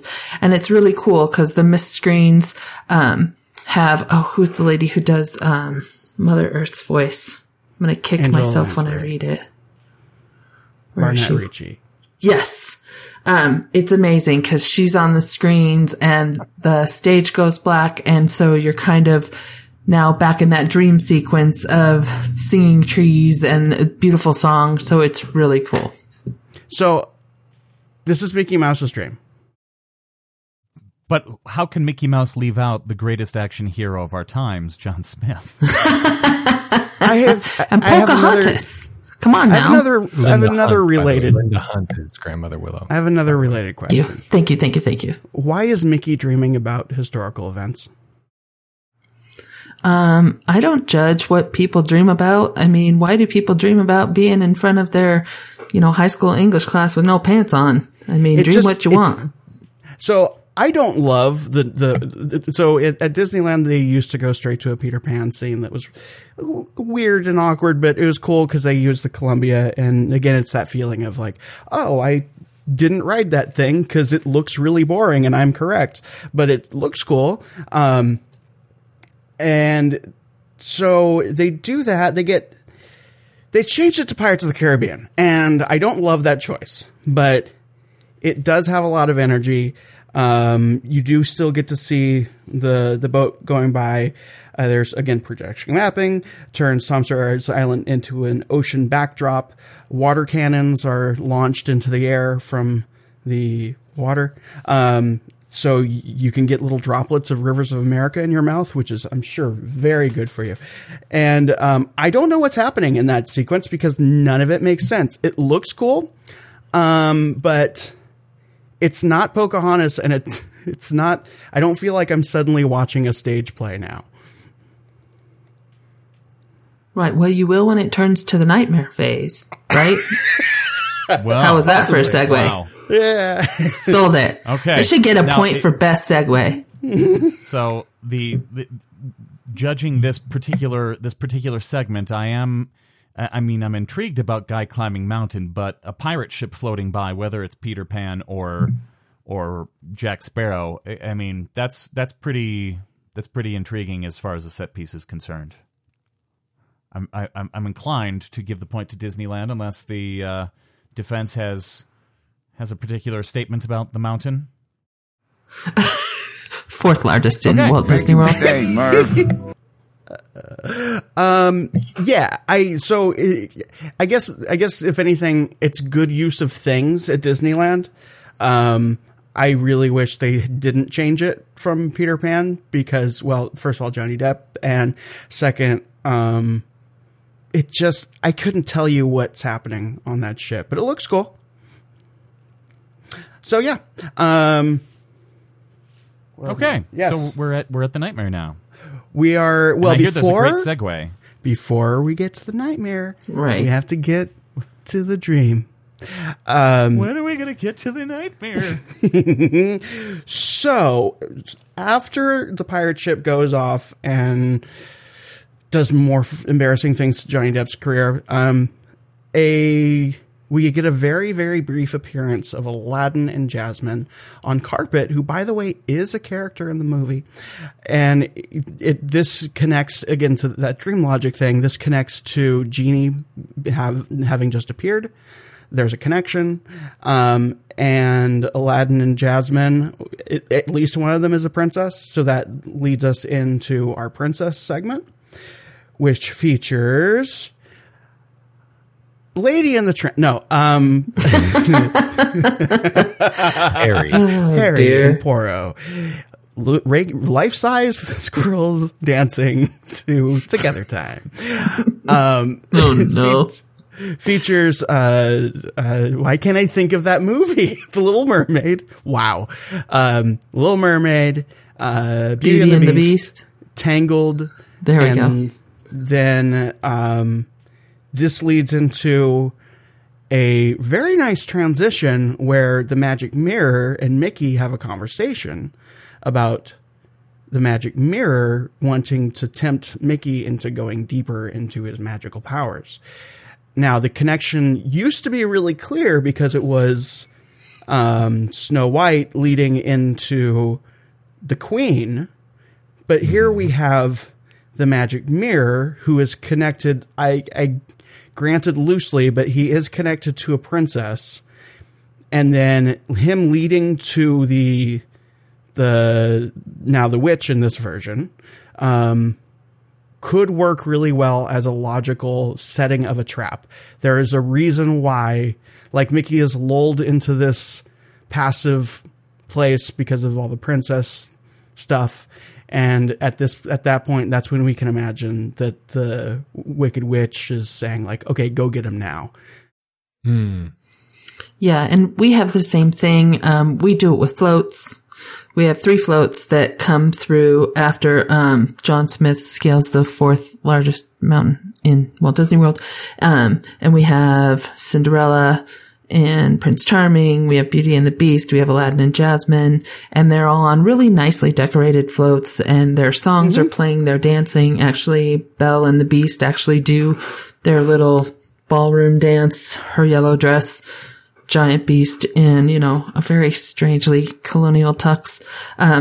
But then the same thing happens. When the floats leave, there's the Queen on the stage and she starts to cast her spell. And that's when the magic mirror pops up and does the exact same thing. Starts to talk to Mickey about maybe we need to go a different direction. Yeah. So, yeah, I do miss the transformation scene from Disneyland. But I really, really like that there's a connection, and I don't see the connection at Hollywood Studios from the characters that were there before to all of a sudden here's the Queen. But I'm not saying princesses to the Queen, to the mirror, right? I mean, there used to be it used to be Snow White, and I'm just wondering why it's not. They unfortunately didn't consult me when they made that change. I'm sure that was lost. They lost my email address. Right. Because it's really critical. ChristinaCan@gmail.com. Yeah, right. ChristinaCan@gmail.com. But they can follow up with me, and I'd love to see it go back to Snow White because that's one of my favorite Disney movies. And, but princesses, being kind of quieted down by the princesses, seeing them do the ballroom dance and then going right back to the Queen and her mirror and kind of having the mirror make that conversation with Mickey. It's a really interesting way to transition into the darker part of his dream. Yeah, no, I mean, as a transition moment, it works both places, and I'm not going to get too nitpicky. It's just, since we're talking about it, it's a thing I noticed. Okay, because I can't quite make a complete ruling on this, I'm going to give a point to the jury to administer at the end if necessary. We're going to take one of those. Point taken. All right. Moving on. Okay. So at Disneyland, then we get the Wicked Queen talks about, first of all, the magic mirror introduces the idea of, hey, this is a dream again, in case you forgot. And the Queen says, hey, we're going to take over Mickey Mouse's mind because we're evil, and that's what evil people do. And so we see her, Ursula, Chernabog, and then Maleficent. Nope, just those four. And each one has a segment, and it's very nice. You get a whole segment with Ursula, and you get to see Ursula dance around. And what about Frodo? No, there's no reason. No, there's no reason for that. First of all, he doesn't have magic, and so why would he be here? That'd be crazy. I don't know. Did you ever see Hellfire? That's a hallucination. Dream, perhaps. Dan? Okay, well, so you get a full segment with Ursula continuing to talk about the plot and what they're going to do to Mickey's mind. And then we get Chernabog from Nine and Bald Mountain for a full segment of Nine and Bald Mountain, where all the ghosts and ghoulies fly around with wonderful surround sound and projection mapping. And a lot of this is on the mist screens. And then they don't include any other villains other than Maleficent, who leads us to our finale of sorts. And they don't morph into each other weirdly, using technology that would have looked embarrassing when Disneyland opened Fantasmic in 1992. One thing that I'd like to address with the group as the jury, and I didn't queue it up, and I meant to send the audio file to Eric, so I apologize, and I will change subjects very quickly if I'm the only one. Ursula will take matters into her own blank. Tentacles. Right. My wife and several other people that I'm aware of do not believe she says tentacles. Testicles? Is that what they think? That's what they think she says. I think it's because there's a cymbal crash or something while she's saying tentacles, so it sounds like testicles. No, I think like testicles. I think it's because, if I remember correctly, in that moment in the animation, you see those hands come out. So maybe they're associating that, like, the full moment and not just the audio. Yeah, it's the audio. No, I mean, like, I think maybe they're remembering the entirety of the thing, and they're thinking, like, part of their brain is thinking, like, and this is the part where the hands come out, and they think that she's saying testicles because hands would. Anyways, it's just me. Let's move on. Fun facts with Jimmy. Yes, well, at Hollywood Studios, we have a few more friends, in air quotes, who come and turn Mickey's dream from princesses and happiness into a nightmare. We actually see Ursula and Cruella and Scar and Claude Frollo, and it's a great transition spot because it takes you into some of the darker parts of the movie, and for me, what it really reminded me is that every Disney movie, well, almost every Disney movie, has this dark and light part of it, and if I were Mickey Mouse and I were having a dream, wouldn't you need both? Because you need the villain to understand all of the great. So, I don't know. It's just a really cool part. And they all have their own little segment on the mist screens. And then... Okay, let's be fair, though. By segment, we're really talking about, they kind of say, hi, I'm here too. Well, yeah, but it's a segment. I mean, they come up. Yeah. We have more. They can't get a 15-minute dissertation. They get that in the movie. Yeah, okay. There is an awful lot of maniacal laughter. Oh, a lot. There's a lot. And they take turns. And this was the late 90s when it came out, where Villains was like the whole thing. Oh, yeah. I mean, that was huge. Yeah. Well, it is a parade of too many villains, I think. It's just the right number of villains. I think we have plenty, and I think that the ones at Disneyland all have some kind of magic powers associated with them. Cruella de Vil does not, unless you count dogs or puppies. Scar is a lion, no magic there. Frollo, maybe. But Jimmy, are you just watching the show? Jimmy checked out. The jury's done. I didn't realize I wasn't on mute. But who is more cruel than a woman who wants to skin dogs to make a coat? I mean, if she's not the villain in 101 Dalmatians, then who is? Yeah. I mean, her name is spelled Devil. Yeah.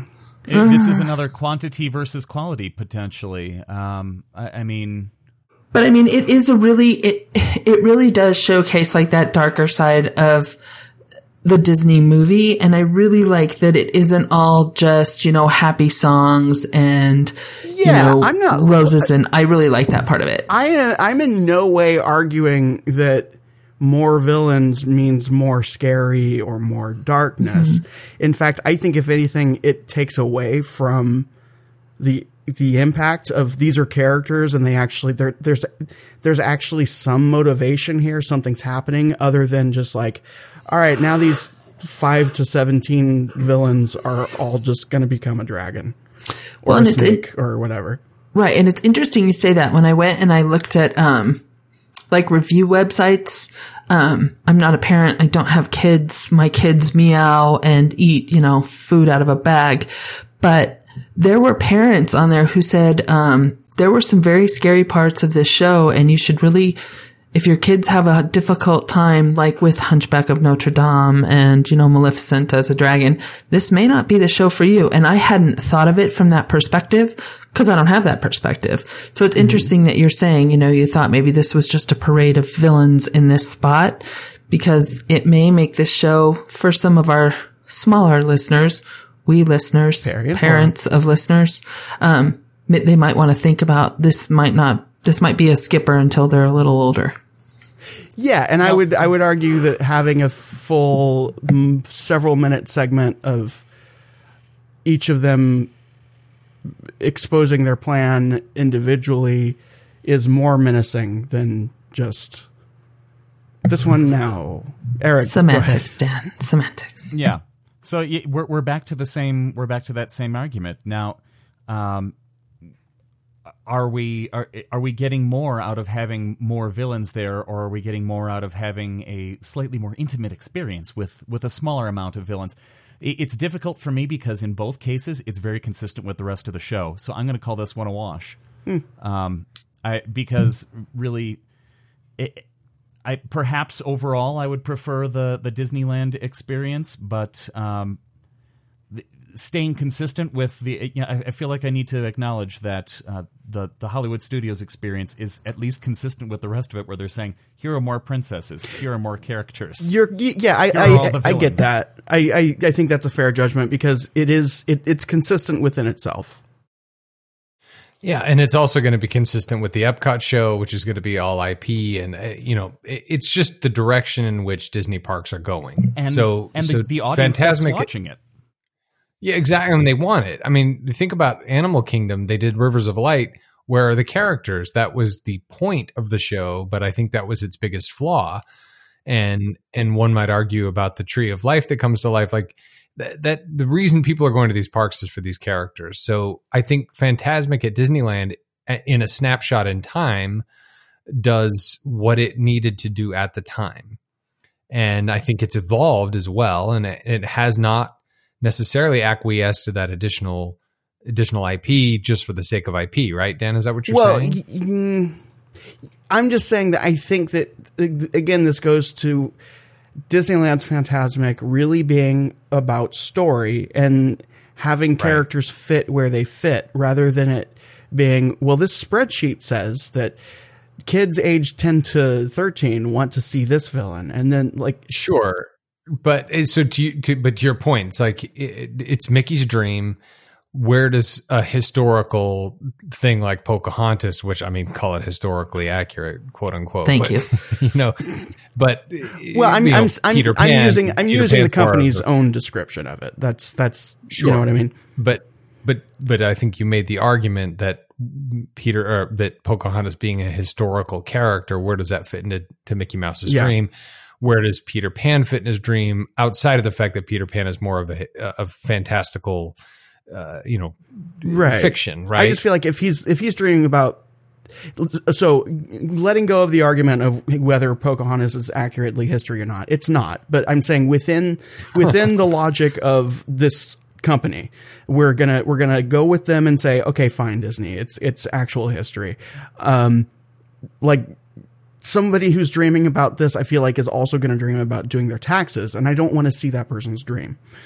Where this one, it's like, okay, well, it is shoehorned. I mean, I admit that, but at least in the case of Peter Pan and I guess kind of Pirates of the Caribbean, because pirates, it at least makes sense that there's still a fantasy element clearly present.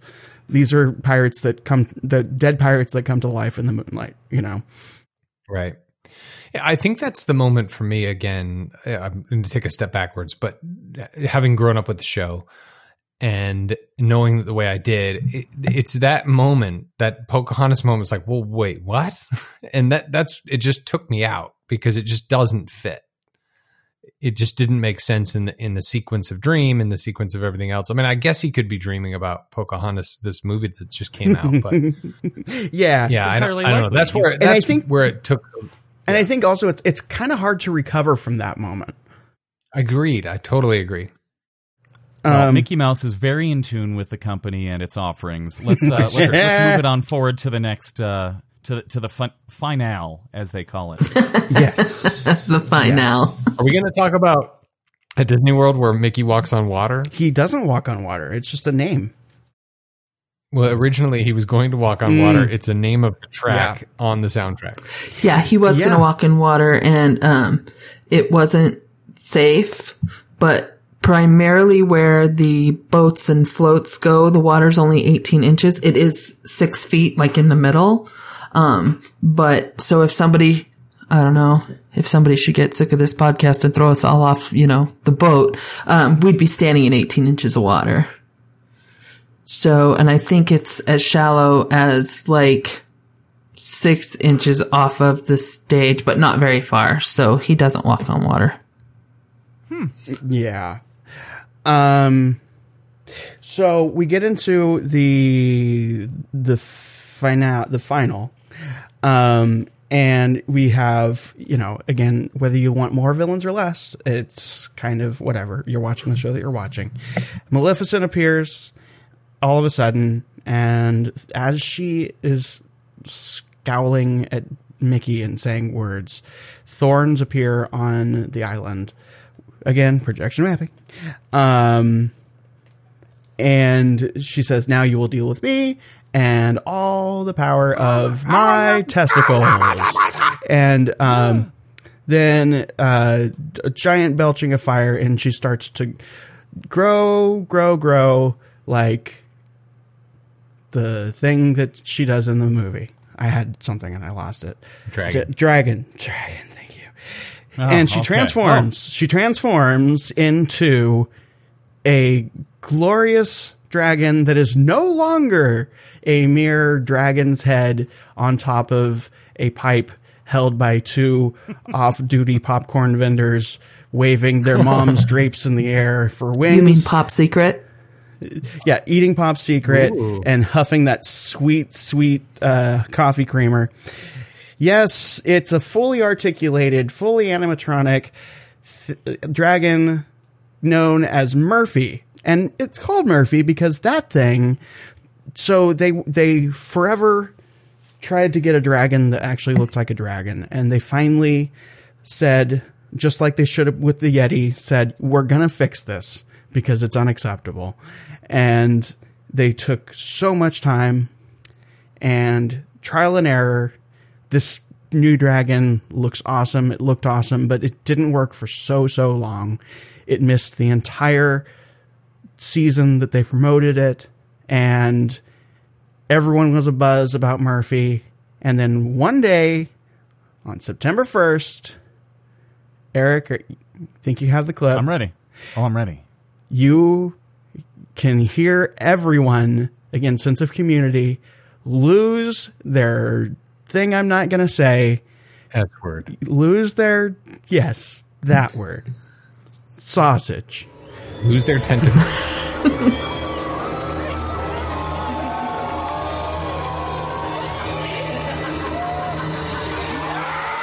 These are grown-ass adults applauding for a robot. And I'm not saying that in a critical way. And the fire eventually worked, but not that night. So Murphy Bell. Oh, because of Murphy's Law? Because of Murphy's Law, exactly. Anything that. Thank you. So that's how long you were waiting for it. Yes. I could tell by the way you said thank you. Murphy belches fire into the rivers of America, which might be flammable without any sort of thing added to it, but they pump in a flammable liquid or gas to, just so no one's concerned that, oh no, it was actually flammable. Anyway, I think that's funny. So they set the fire ablaze. They set the rivers of America ablaze, and then Mickey Mouse, dressed in the brave little tailor, uses his scissors as a weapon, and he says to Murphy, "Hey, you! I don't like this so much. And get your damn hands off." So then there's all sorts of fire, and he shoots his magic laser beams, and again, projection mapping. Everything goes nuts. So many fireworks. By the way, there are plenty of fireworks throughout the show to accentuate what's happening. And we see the villains that we were introduced to, which there are 4. They all dissolve into the magical hurricane of madness, and the fire goes out because it's magic and not because Mickey Mouse is a fire extinguisher person. And then the whole thing explodes, and I'm not joking. It's intense because you kind of are not sure if Mickey survived. Man. Okay, well, is there a Murphy on the East Coast? Well, we don't call her that. We just call her Maleficent because she always worked. So we're just going to go with the mist screens. Maleficent is on stage. She starts her amazing cackle, and the mist screens come up, and they begin her transformation. And when the mist screens die down, we have Maleficent as no longer a black fairy, but as her dragon on the stage, and she too lights the moat on fire. With a single firework. Woohoo! But the whole moat's on fire, and she always worked, and we didn't need cough creamer. Yeah, because you got a single firework. So, okay. So Mickey is not, he was Taylor Mickey at Disneyland, yeah. Was it? Yeah. So, but in Disney World, is it, he pulls the sword from the stone? Is that right? He does, but he's still dressed as a tailor. I don't get that part. Okay. Yeah, there's a lot of that. It's like Mickey and the Beanstalk. Mickey and the Beanstalk, but he still looks like the tailor to me. That's what he was in Mickey and the Beanstalk. And then his sword lights a fire, and he uses his magic to command the water to put out Maleficent's fire. Right. He takes on firefighting duties. Nope, doesn't need to. He's Mickey Mouse. He's magic. Dream logic, man. No, this is not dream logic. This is there's a fire now. Magic no longer exists. I just need to put the magic fire out before destroying the magic thing that is connected to the magic fire. It's responsible, and if you've ever seen any of the shows about the magics, you know that they're opposites with the elementals. You know, come on. Mm-hmm. Come on. He's directing fountains. it's over there. Get that fire. Put that fire out. Yeah, I'm not sure. It does sound an awful lot like we're splitting hairs. Christy, do you believe that that brave little tailor is going to die? I do not believe the tailor is going to die once he whips out a fire, a sword on fire, and the dragon starts to wane. The fire goes out with the magic dancing waters, and we see all of our cinematic villains. We get to see all of their demise in our mist screens as well. So it's many. Pretty awesome. There are a lot. There are A lot. You're welcome. I think the kid from Toy Story is in there. That's it. Yes, and the baby with the Kinect's legs. Yeah. Yeah. He's definitely in. Oh, and that strawberry bear. Hugs out. Yeah. Yeah. Hugs a lot. Hugs a lot. Hey, honey, we couldn't get a reservation for Le Cellier. You want to try Fantasmic or something? I mean, anyway. Yes. So Dan is painting a much more emotional picture. Oh, that's it. You're right. It is Lotso. Dan is doing such an effective job of emoting during his presentation. I can't help but feel swept up in the drama of this section. You know what? I'm going to have to give a point to dramatic tension. Will Mickey survive? Make him stay, Merv. Does Mickey survive, Dan? No. Horribly burned to a crisp. For Hollywood. It just ends and everybody walks away slowly, like what just happened? And then Save his life. Die, mommy. And then a giant projected head of Michael Eisner. Thanks for coming, everybody. I'm no longer with the company, but burning coffee creamer fills the park. This Nighttime Spectacular is brought to you by Cremora. There we go. And then what's Pop's secret? Cremora. It's not real cream. Pop is actually lactose intolerant. By the way, if you or a loved one has a birthday or any kind of special event coming up, we here at the Supreme Resort would like for you to contact Steve Gutenberg through his Cameo. He will deliver a message to anybody that you like, maybe an enemy, maybe a friend, maybe Michael Eisner, who knows? Will he sing happy birthday? He could be anybody. And who knows? He might. He offers a very reasonable price, and he needs a new phone. Steve Gutenberg, get in touch with us. Yes. Go ahead. Nope. The current score is 10-7. Disneyland 10, Disney World 7. Okay. What's Pop got? Pop's Secret's got 1. You Pop's Secret? He's got one secret. He's got one secret. I'll never tell. That's right. He won't. It's butter flavored. So when I say that we're legitimately concerned that Mickey might not have survived, I'm saying that as somebody who has watched this show multiple times with basically whoever was willing to go to Disneyland with me. I'd be like, we're watching this show. You can go on your cool fun rides. I'm going to be here on my red tartan blanket saving. It's 12 noon, Dan. I don't care. Look. And when you go on the rides, this is the order that you need to go in. First, you need to go on Thunder Mountain, ask for seat number 13. It's the best one. Make sure to do the goat trick. Okay, anyway. The goat trick. So, I'm going to go on Haunted Mansion, then No. Excuse me. Haunted Mansion. Excuse me, young child. Can you watch my red tartan? I'm going to go educate my friend on how to properly ride rides that Mark Davis was. What? Where are you going? Why do you have so many churros? So Tinkerbell suddenly, very slowly appears. You just hear little magical flute sounds, and then all of a sudden you see, oh, it's our friend Tinkerbell! And she then say it. Say what she does. I'm sorry, Eric.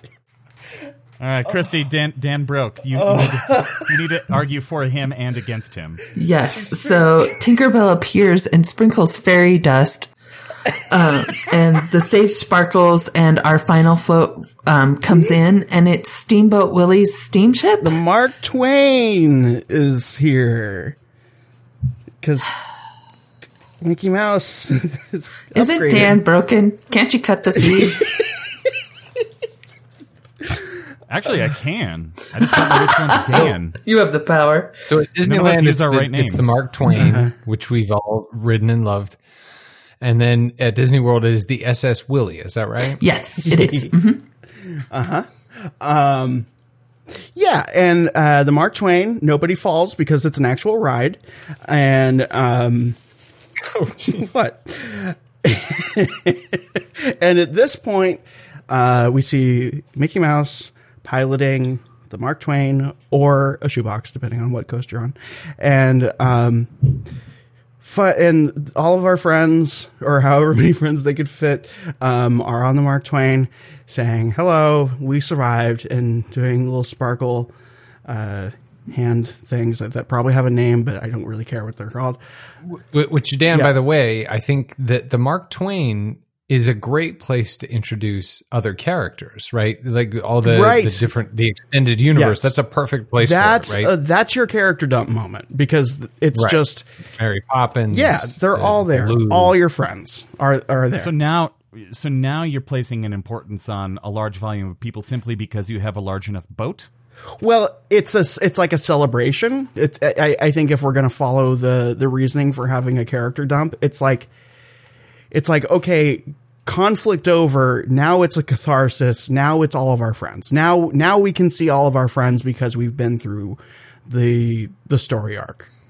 Well, I think what it was for me too is we've watched all of these cinematic presentations of, our good guys and bad guys, and obviously the good guys won, squash, Komoro gone, and we've got, all of our characters are now brought to life, and they're in front of us, and we can see them all, and Steamboat Willie in Orlando, and 26 other characters are on the steamboat as it goes by, the SS Willie, and you can actually see those characters alive now. So it's almost like the dream is coming to an end because they're coming to life. Right. But before it comes to an end, you get a finale that is amazing, and it's so ridiculously over the top and wonderful. And so, and this is also where they diverge a little bit, because I think that Hollywood Studios' finale is pretty scaled back. And I don't know why. Especially because it's Disney World, and this is where I feel like they really kind of dropped the ball. But anyway, as the Mark Twain passes, which is a full-size boat, when we get to the moment in the song where you hear, after the actual lyrics to the song have been sung, written by Barnett Ritchie, we get fireworks sparkling out of the rivers of America, and all sorts of lighting effects, and my brain's breaking, and projection mapping, and all of those things come together to create a wonderful kaleidoscope of color. The world is a carousel of color, after all. And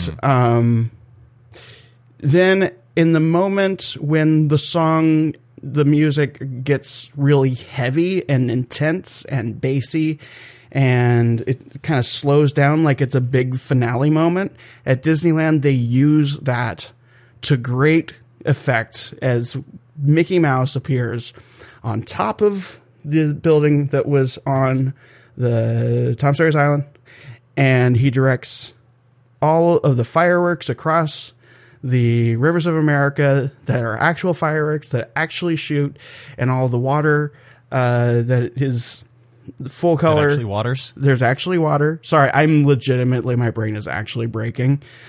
4 hours of teaching plus this is hard. So, and it basically, it's a really, really, really big moment, and the bigness of it is felt in the musical key, in the musical cues, and in the amount of stuff that they throw at you. And there's every effect happening all at once. And it's Mickey. He is triumphant. This is catharsis. It's like 300 dolphin shows piled on top of each other. And if you're anywhere near me, I'm going to be sobbing like a child. So one of the things that just a little behind the scenes part, I had a good friend who worked Fantasmic at Disneyland, and Mickey Mouse on the Mark Twain, right, is the Steamboat Willie Mickey Mouse. Yep. And then instantaneously appears at the top of that building, the aforementioned, Tom Sawyer thing you had mentioned.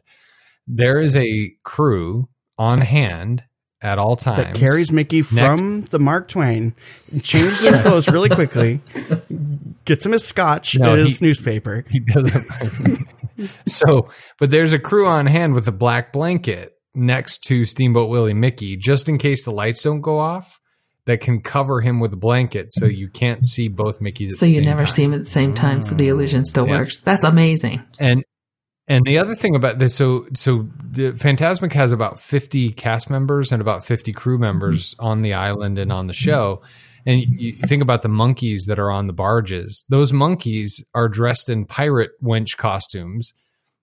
And the minute those barges dock, they immediately are stripping off costume to reveal their pirate costume to run across the island to get onto the pirate ship.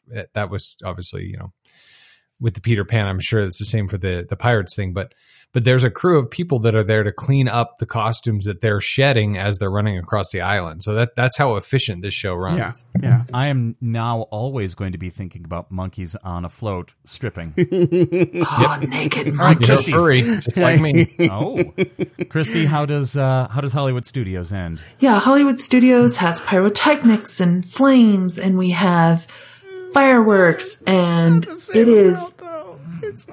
And we have Dan squealing in the background, but only on a red tartan blanket, so it's okay. But that thing smelled, by the way. After 2 years, that thing smelled awful. Oh, I can only imagine. Wash blankets now. I was 14, just the gum 15. alone. I wasn't washing anything at that time. All right. So how does the Steamboat Willie experience compare to the Mark Twain? So when I watched both, and I've watched both really recently, and I know Mark Twain is a ride and this ship is, the SS Willie is not a ride, but it was really remarkable how similar they felt to me. I have ridden on the Mark Twain, and obviously I haven't ridden on the SS Willie because you can't, but it was awesome to see all of the characters. And what I found fascinating, and maybe this is a little bit about what Jimmy was talking about, as the boat is moving through the moat, the characters are moving around the boat. So they're always facing the audience. Mm-hmm. They're not just facing the front of the boat. They're continuing to engage with the audience all the way through the soundtrack. So I thought that was really cool. And they did that on both. I mean, I'm not saying they're doing that in Orlando. No, that's actually a good point to bring up. That it is very impressive how when you can see the boat from all sides, then characters are on all sides, and then they're very, very aware of where the sight lines are. Yeah, and they're very aware of why we're all there. I mean, it is, a dream sequence, and this is, the finale. And what I really love about this show too is at the end of all of, the pyrotechnics and booms and bangs, and Mickey pops up and he says, "Some dream, huh?" Christy, it's Some Imagination, which was the original name of the show. And it just, but that's what it's all about. It is a story. Yeah, it took some bumps, and there were dragons and swords and tailors and Jafars and Cruellas and Chernobygs. But it all was just about a dream. And right. See? I'm not going to lie. The video that I watched of the Hollywood Studios Fantasmic, a bunch of people were getting up to leave before the finale. And I don't know if that's normal, but you got to get to the car first, Dan. I think that's people who want to get to parking. The car, beat the traffic. I saw that and I was Come on, kids. Oh, this isn't good. Because if you watched any of the videos of Disneyland, and again, this is where we get to subject, there's no way to quantify this. I mean, it's just more stuff at Disneyland. It's basically like someone put their hands and their elbows and their arms on all the special effects, but in a skillful way to just be like, we still have juice. Let's give them all the juice. My take on this is you can hear in the videos. Sorry, Eric, I keep stepping on you. You can hear in the videos, almost every single video at Disneyland is mad cheering at the end.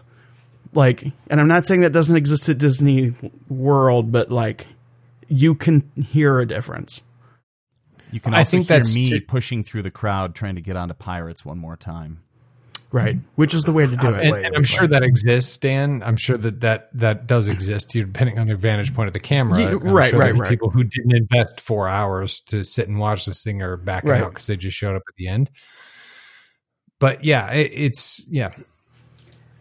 Go ahead. It seems to me that Disney does grand finales very well.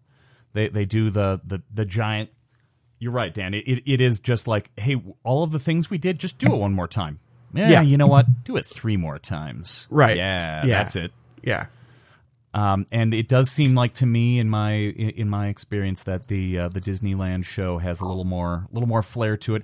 Maybe because, again, it's a little bit smaller, but in some ways it's not. I don't know. It just feels like they're blowing up more of the park. Well, right, and that's because you can't get away.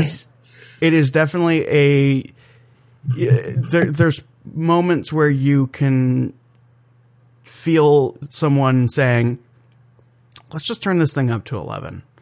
And it like works. And this is one of those moments where you're just like, oh, they just went full ridiculous, just overkill on this.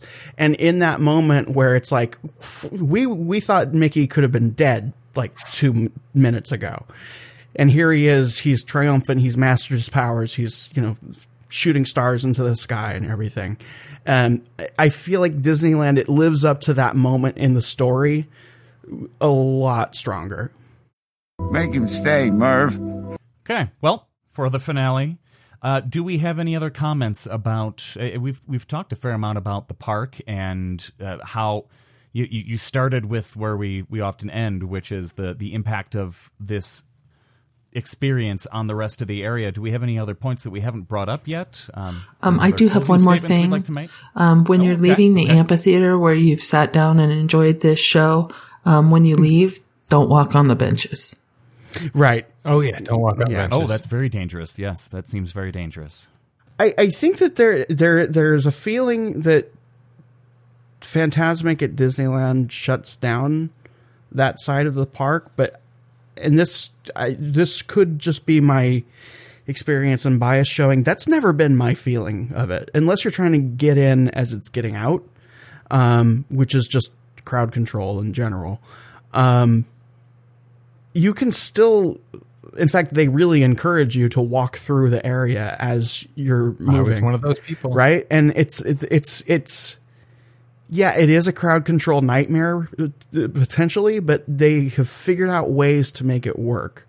And all the rides over there are still open. Tom Sawyer's Island was closed anyway. There's nothing impeding anything other than your movement while the show is going, and just by a little bit. As the person who is I've seen this, let's go. Let's get on a few more rides. Because I'm not a huge Spectaculars viewer. I know, I'm a terrible person. It is great to see the crowd control. It's always fantastic at any Disney Fantasmic. park. Fantasmic. It's always amazeballs at any Disney park.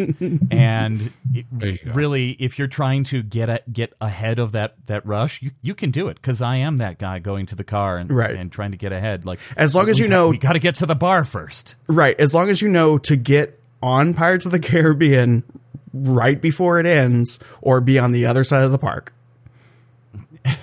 But I think that's true with any Disney mass gathering, the fireworks shows, the parades. There is a way. I know people complain about it a lot, but there is always somewhere you can keep moving, so you don't have to stop and wait for the thing. I usually stop and wait for the thing because if I miss something, I'll just feel awful and I'll feel like I had nothing, so I have to stop for the thing. But there is always a way to get around it. Yeah, nature finds a way. Always. Jurassic Park. All right, so that's sorry, 11 points for Disneyland. Really quick, I'm really sorry. I just really quick thing that I need, since we're doing this, if I don't point this out, I will regret not pointing it out. When Mickey, at the end of the show, explodes himself from the top of the building to the stage at the bottom, I challenge you to not think of that moment next time you watch Monty Python and the Holy Grail and the sorcerer explodes himself. That's it. That's the end. Challenge accepted. Okay. It's only a flesh wound. So the current point total, Eric, correct me if I'm wrong, 11 for Disneyland, 7 for Disney World. Yeah, that's the way it seems on my count. Great. So any other final arguments? If you already Hollywood went. Studios was in the casino fountain, it would be really cool. Let's see what else. Whether it burns. Casino fountain. Yeah. If you want a chair, don't stop by the river. If it was a fountain show. Like if it was at Bellagio, then it would be awesome. If it was like connected to the Tropicana or something, then it would be like, hey, you got to see that. That one bombed. Let's see. Oh. Jimmy, you'll appreciate this. I would say that Hollywood Studios Fantasmic is whelming. Yes. A thing can be overwhelming. A thing can be underwhelming. But can something just be whelming? It can. Oh, man. It pleases the crowd, and it gets it gets people to watch it. Dan, I think you nailed it. I can be overwhelmed. I can be underwhelmed. But can I just be whelmed? Yes. Visit Hollywood Studios today. I think Hollywood Studios Fantasmic is whelming. 100%. This episode could have been 60 seconds long. My mom was going to be so disappointed with this law school degree she just paid for over the internet. Oh, my God. Well, and Eric? Yeah, sorry, go for it. Eric, do you have anything else to add before we award the final verdict? I would just you really have summed it up quite well. I would just like to say that I have never watched either of these experiences in their entirety in person. That's funny. We picked just the right judge. Right. For this Just the right amount of neutral. I really am the person who's like, oh, that looks. Oh wow, they're on the Columbia. That's kind of cool. That's so funny. All right. Let's get on the ride again. But we've been doing this show for a year and a half, and we've always joked that the Fantasmic show will be the shortest show we've ever had. Nope. I told you. 20 minutes later, they could have lasted several short minutes. Disneyland appears to be the supreme the superior resort. Make him stay, Merv. Yeah. Fantasmic at Disneyland is a special experience. There's a sense of community. There's a sense of something that you've been a part of coming alive. You get to be a part of this experience, this concert experience. And I guess the only thing that I have left to add is this. Is it tentacles? Is it tentacles? It's not testicles. It's tentacles. It's definitely I ruined the tentacles. joke by putting on the Kids of the Kingdom overhead. Let's do that again. Well, now I got to rewind. I'm not ready for that. I think anyway, it's tentacles. Yeah. People. I'll edit it properly.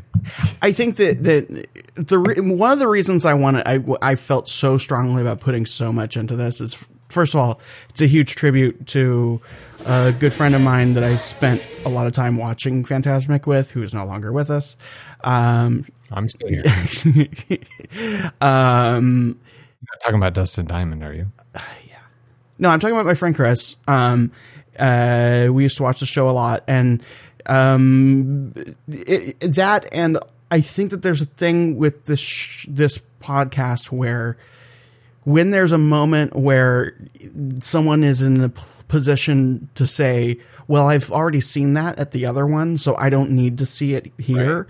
I would be so sad if someone was familiar with the Hollywood Studios version and was like, I don't need to. I've seen Fantasmic already. You've seen Fantasmish. I mean, really.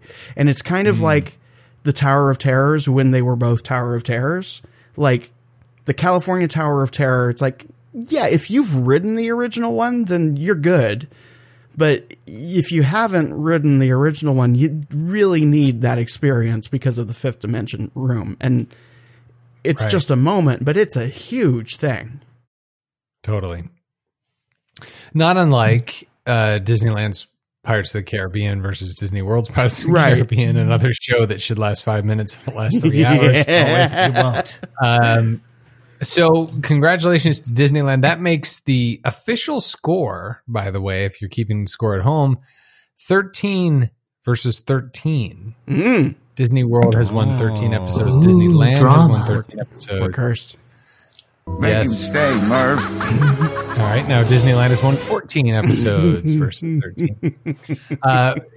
We would like to invite you to listen to our other shows. That's Ears Up In Depth, Banter, Beskar, and Banthamilk, Scraping the Vault, where you can hear a special early Valentine's episode of Perry. It's our gift to you. The third Disney princess. Harry and Poro. It's an experience. Also, we'd like to thank Disneyland for introducing multiple point variances to our show. Also, Spectral Radio. Listen to Spectral Radio. It's wonderful. Disneyland, Disney World, Disney Parks Music, Disney Movies, you name it. Spectral Radio, spectralradio.us. Also, follow Jeremy at spectral_radio at Instagram and Twitter. Contact us. That's Dan at earsup-podcast.com for his mailbag of mail. Eric at ejohnson@concierge.com. Christiana Can at gmail.com. I'm Jimmy at earsup-podcast.com. And until we meet again, have a wonderful day. Be good to each other. We'll see you next time. Fresh baked. Don't walk on the benches.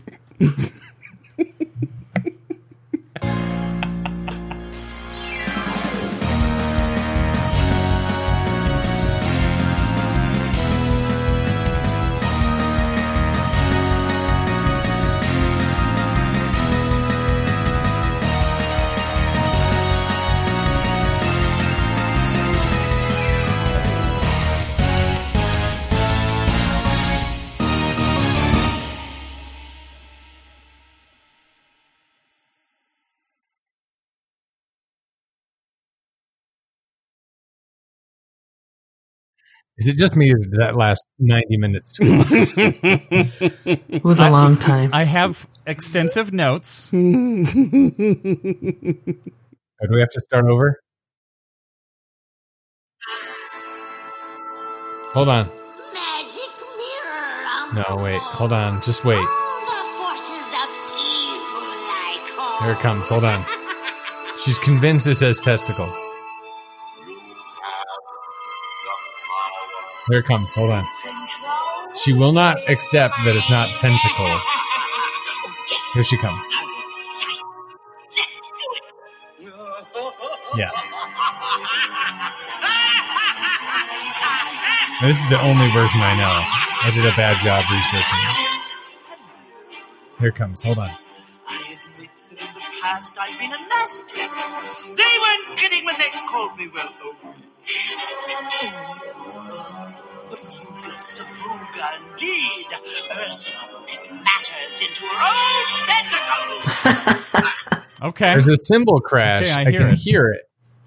I really do think that it's where it's that place where memory gets mushed together a little bit, because it is the part. It is where hands come on either side of the screen, so it's perfectly reasonable for someone's brain to think, "Oh, well, she says hands because I see hands."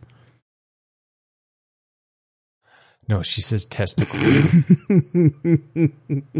She does now. Mm-hmm. Well. All right. Good job, everybody.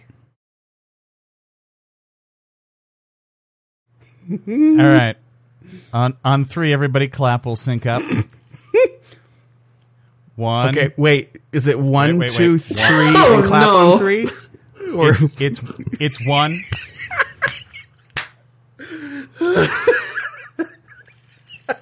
I think Dan has lost Just it. friggin' clap. I've been waiting for that moment for 2 minutes. Oh no. Okay. Just friggin' clap.